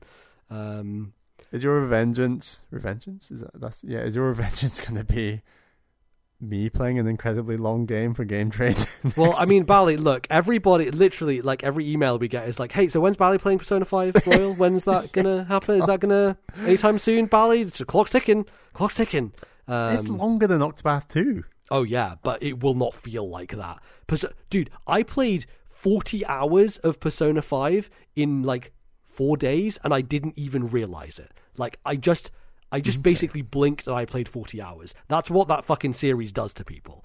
And it's so interesting that no matter who it is, even if you're not into like anime or any of that stuff, like whoever you are, Persona just fucking holds on to you and doesn't let go. It is one of those types of games. It's a rare experience, I think, in games, that series. It's just magical beyond belief. So, yeah, hopefully... we'll get Bally playing it, but I don't know. He's got to play fucking Witcher 3 first, apparently. And Elden Ring. You've got to play Metroid Prime. God fucking damn, I hate this podcast. Why did I ever invent Metroid it? Prime's like 12 hours Why did I agree to this in the first place? All right, Bally, I think, are we happy with this? Are we locked in? I'm happy. I'm feeling overly victorious. That's my only worry. But No, I definitely cool. don't want to swap Pikmin and Zelda, and I can't see anything else taking the top spot. How about this? How about A Space for the Unbound above Wargroove 2? We can do that. All right, let's do it. Let's do that. Because I do think Wargroove 2 is more Wargroove, and you love it a lot. But I think A Space for the Unbound was a real... I want you to play A Space for the Unbound. I think it's a really good game. It's a really emotional punch and excellently written. Definitely. Wonderful little thing. Yeah. So you're going to send me a message on WhatsApp next year. You'll be like, Bally, Space for the Unbound's on Game Pass. Play it now, and I'll play it. And I'll have a great time. Mm-hmm. All right. Bally, do you want to count down? We're locking it down. Yeah, I think so. I think I feel happy with this. Okay. Yeah. I feel happy with this as well. All right. This is an incredibly strong year. It's very strong, Incredibly strong. This is like the most Switch I've played since 2017, I think. I played over 360 hours. I got all my hours counted up. So PlayStation was 150. Game Pass on PC was 166. And Steam was 176. Combined, which is 300 and something. Switch was 409. So Switch was still my number one played system this year. You're saying on 700 hours for the year? I think 900, over 900. 901 hours, yeah. And that doesn't count me playing emulation stuff on Steam Deck, which probably gets me maybe to 950, probably. So I'm just shy of 1,000. God. And this is like a year where I feel like I played less than I usually do. Because you were too busy globetrotting. Oh, yeah, too much of that stuff. So yeah, I played like 360 hours Switch, 93 of Xbox and Game Pass. Right. And does that count all of Xbox or just Game Pass games? I think it's all Xbox. All Xbox. Because you had Jedi Survivor on there, Xbox. Right? So. And then I played like 35 hours PlayStation, and that adds up to 498 hours. That makes sense. Like, I usually do about double what you do, so that probably makes... I probably never realized it was double, but so I'm doing better than normal then. Yeah. But yeah. Oh, in these busy lives we lead, I do think we've both done very well on the playing a lot of video games. Oh yeah, there's loads of stuff, and there's still way too many games from this year I haven't played yet. And, like, the list just keeps building. So my top 3 games that I want to play as soon as possible next year are Sea of Stars. That's on Game Pass. That's happening in January for sure. Dave the Diver and Dredge. Those are my 3. They all have nautical vibes, which is very funny. Yeah. A whole lot of fishing involved. There's a lot of fishing in Sea of Stars, actually. It's a good, fun part of that game. Do you have a top 3 that you want to play? I mean, Baldur's Gate 3 is number 1. Yeah, you'll probably play that and be like, Bally, you have to play Baldur's Gate 3. And I'm going to be like, I'm scared. And it will go behind Persona 5 in your queue of never-ending games, basically, because it's in the long queue. It's also 100 hours long, and probably more than that. I think so few people have beaten that game. Yeah, Dave the Diver is on there for me, I think. Nice. And I don't know actually. You were keen on Dredge earlier. Yeah, probably a little bit less so than you. Should we play Gumbrella? Yeah, maybe. I didn't hear many people talk about it. I played the demo, and the demo was okay for Gumbrella. I'll probably play it if it comes to Game Pass. Game Pass is a bit of a decider on some of these decisions. Yeah, for sure. I also need to play Space for the Unbound for sure. Yeah. Very much like that game. It's awesome. Yeah, it's really good. So, yeah, there's a few things that I want to get to, but as always, they'll just have to take second fiddle to all the new stuff just keeps coming out and ruining my life. Like, as a JRPG fan, next year is just... The start of next year is just absolutely fucking savage. Like, here's Like a Dragon that's going to be 150 hours. Here's Persona 3 that's going to be 150 hours. And then here's Final Fantasy VII Rebirth at the end of all that. All in the space of the first 2 months. So, it will be a challenge, but we shall rise to it. I think people at home listening right now are probably crying out saying, tell us the damn list. Yes, please, Bally, Would would you please count down from 10 to 1 our Game of the Year combined top 10 for 2023? Okay, number 10, Sea of Stars. Number 9, F-Zero 99. Number 8, Wargroove 2. Number 7, A Space for the Unbound. Number 6, Venba. Number 5, Super Mario Bros. Wonder. Number 4, Xenoblade Chronicles 3, Future Redeemed. Number 3, Octopath Traveler 2, number 2, Pikmin 4, and number 1, the Game of the Year for 2023 is The Legend of Zelda Tears of the Kingdom. You know, it was one of those things where, like, everybody now just has Tears of the Kingdom. It's either Baldur's Gate or Tears of the Kingdom. I just wanted it to be different. I just wanted it to be number 1, Pikmin 4, you know? But, you know, it's fine. Sometimes I just like to be different from everybody else, and oftentimes we do that. Oftentimes we are different, but it's not just for the reason of being different. I think it's because we do truly believe that stuff. So. Look, we could have been different if you were like, yeah, Pikmin 4 is better than Tears of the Kingdom. It is definitely going to be higher up my list. We could have had that discussion. It's not. I'm sorry. Well, there we go. Then, yeah. You know, I would have been up for that discussion, but we're not there. So Tears does have to take it. It does, and I will cry all the way home.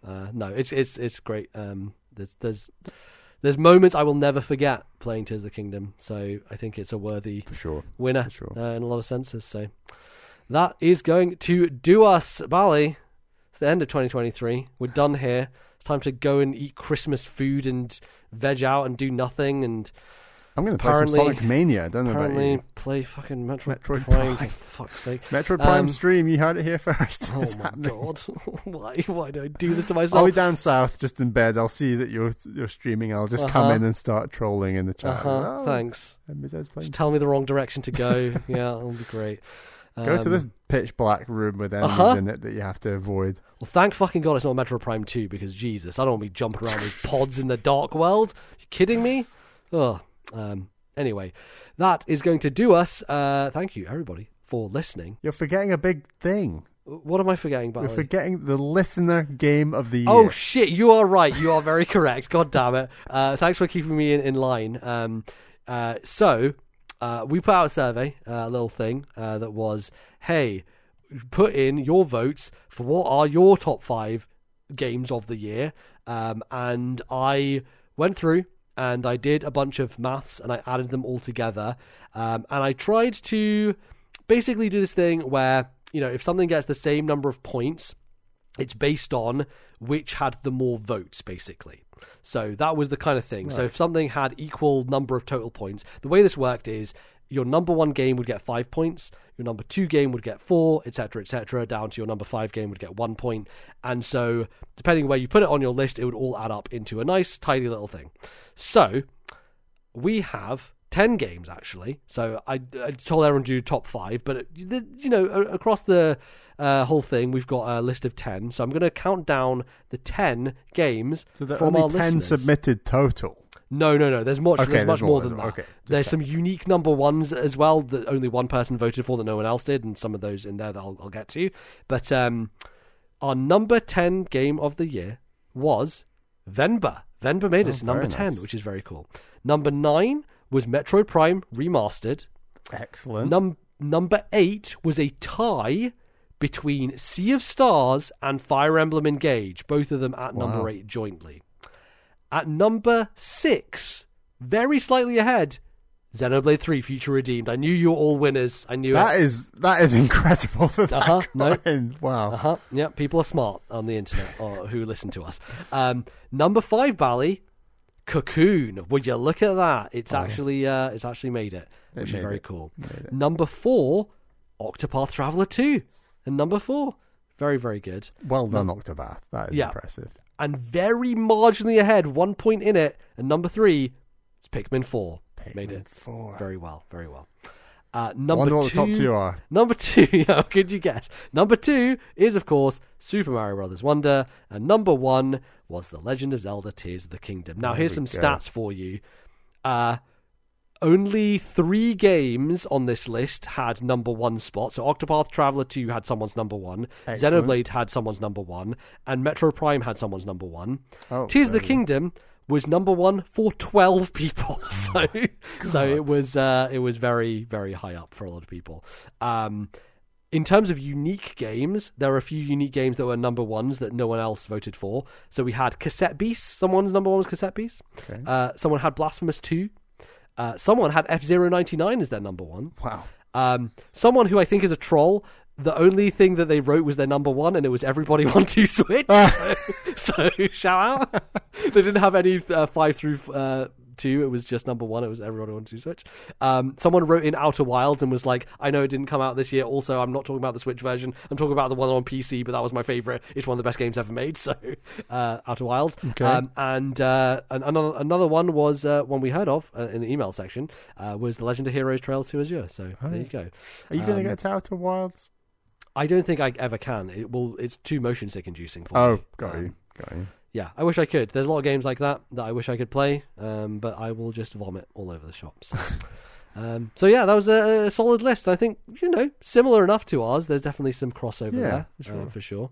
And yeah, good representation of our listenership. Very happy that Cocoon's number 5 in there. Very cool. I'm interested if our glowing praise helped with that, but I hope so. Yeah, nice that people have played that game because wow, other podcasts are not talking about it enough. Yeah, for sure.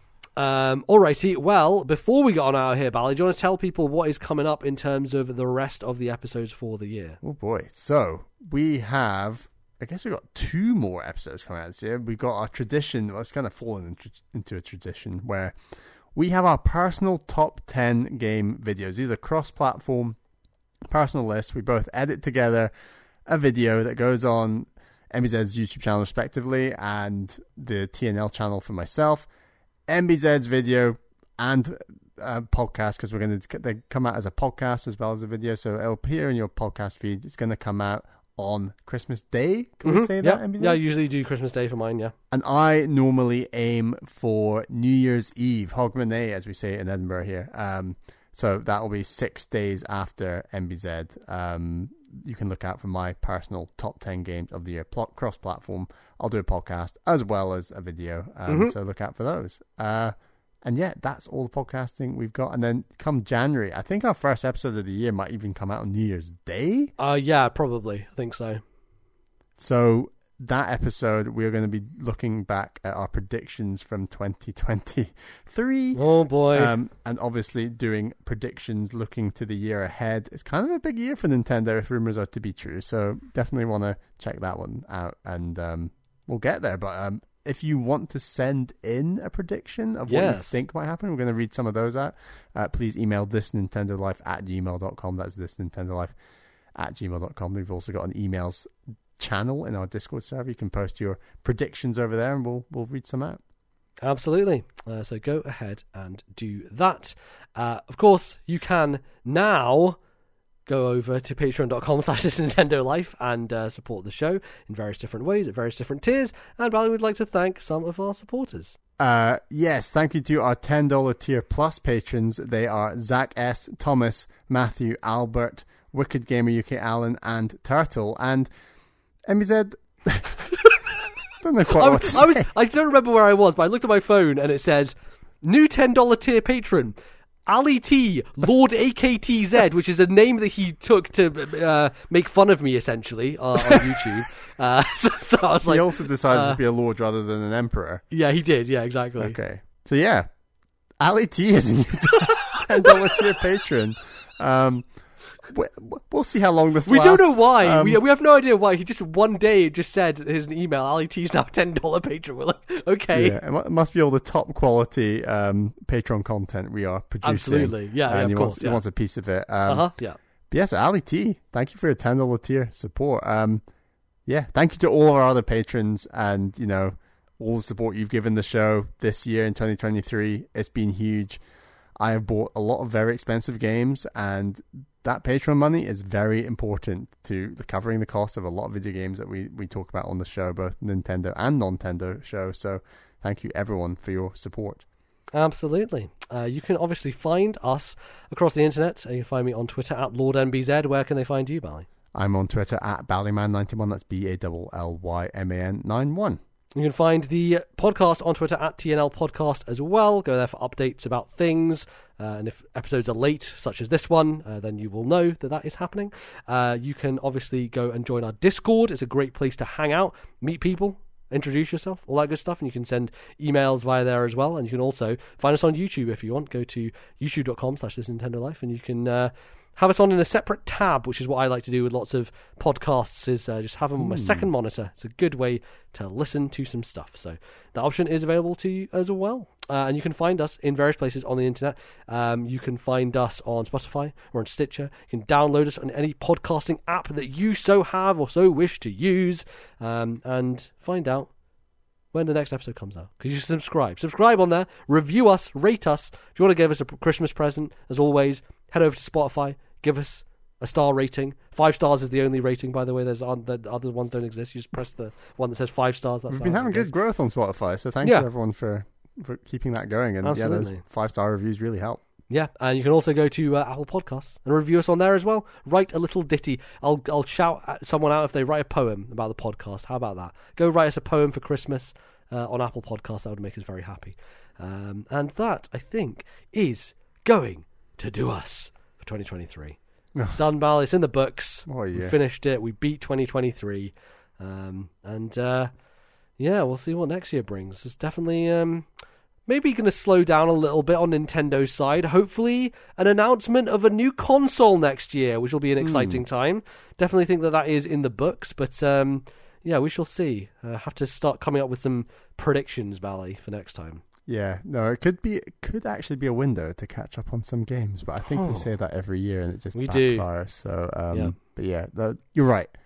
Nintendo, let's see a new console, but let's have a nice quiet period before that. I think we've got like Peach and Prince of Persia and a couple of other Switch games, but like there's not a whole lot really. So if they could launch with just like an incredible game, we'll get to this in predictions, but I'm intrigued to see what happens next year. I'm looking forward to kicking people in the face as Kung Fu Peach. That is my goal next year. Kung Fu Peach, shout out. So until then, thank you everybody for listening to this mammoth of episode, and we will be back at you in the new year in 2024. And until then, thanks so much for listening. See you soon. Bye bye, folks.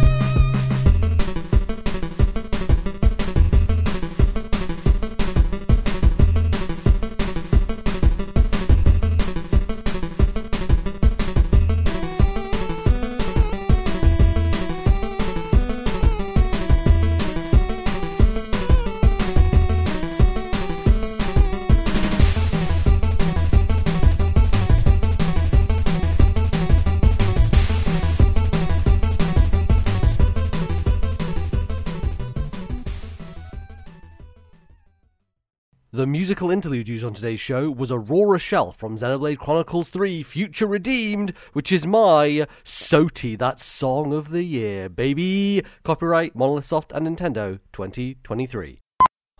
Had to get rid of hiccups today by doing the whole tap out a beat and drink water at the same time. It's a good trick, man. What, on the plane? No, just earlier today.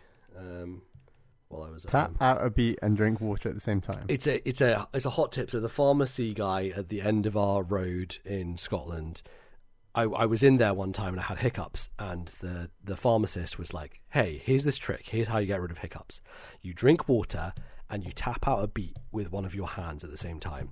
Foolproof. Gets rid of hiccups every time." And I do that every single time, and it works every fucking time. I've never heard this before. Yeah. I was like 7 or 8 or something, and this was a long time ago. Yeah. We just walked to the pharmacy and I had hiccups, and he's like, "This is how you get rid of it: drink water and tap a beat at the same time, and it just gets rid of hiccups." There you go.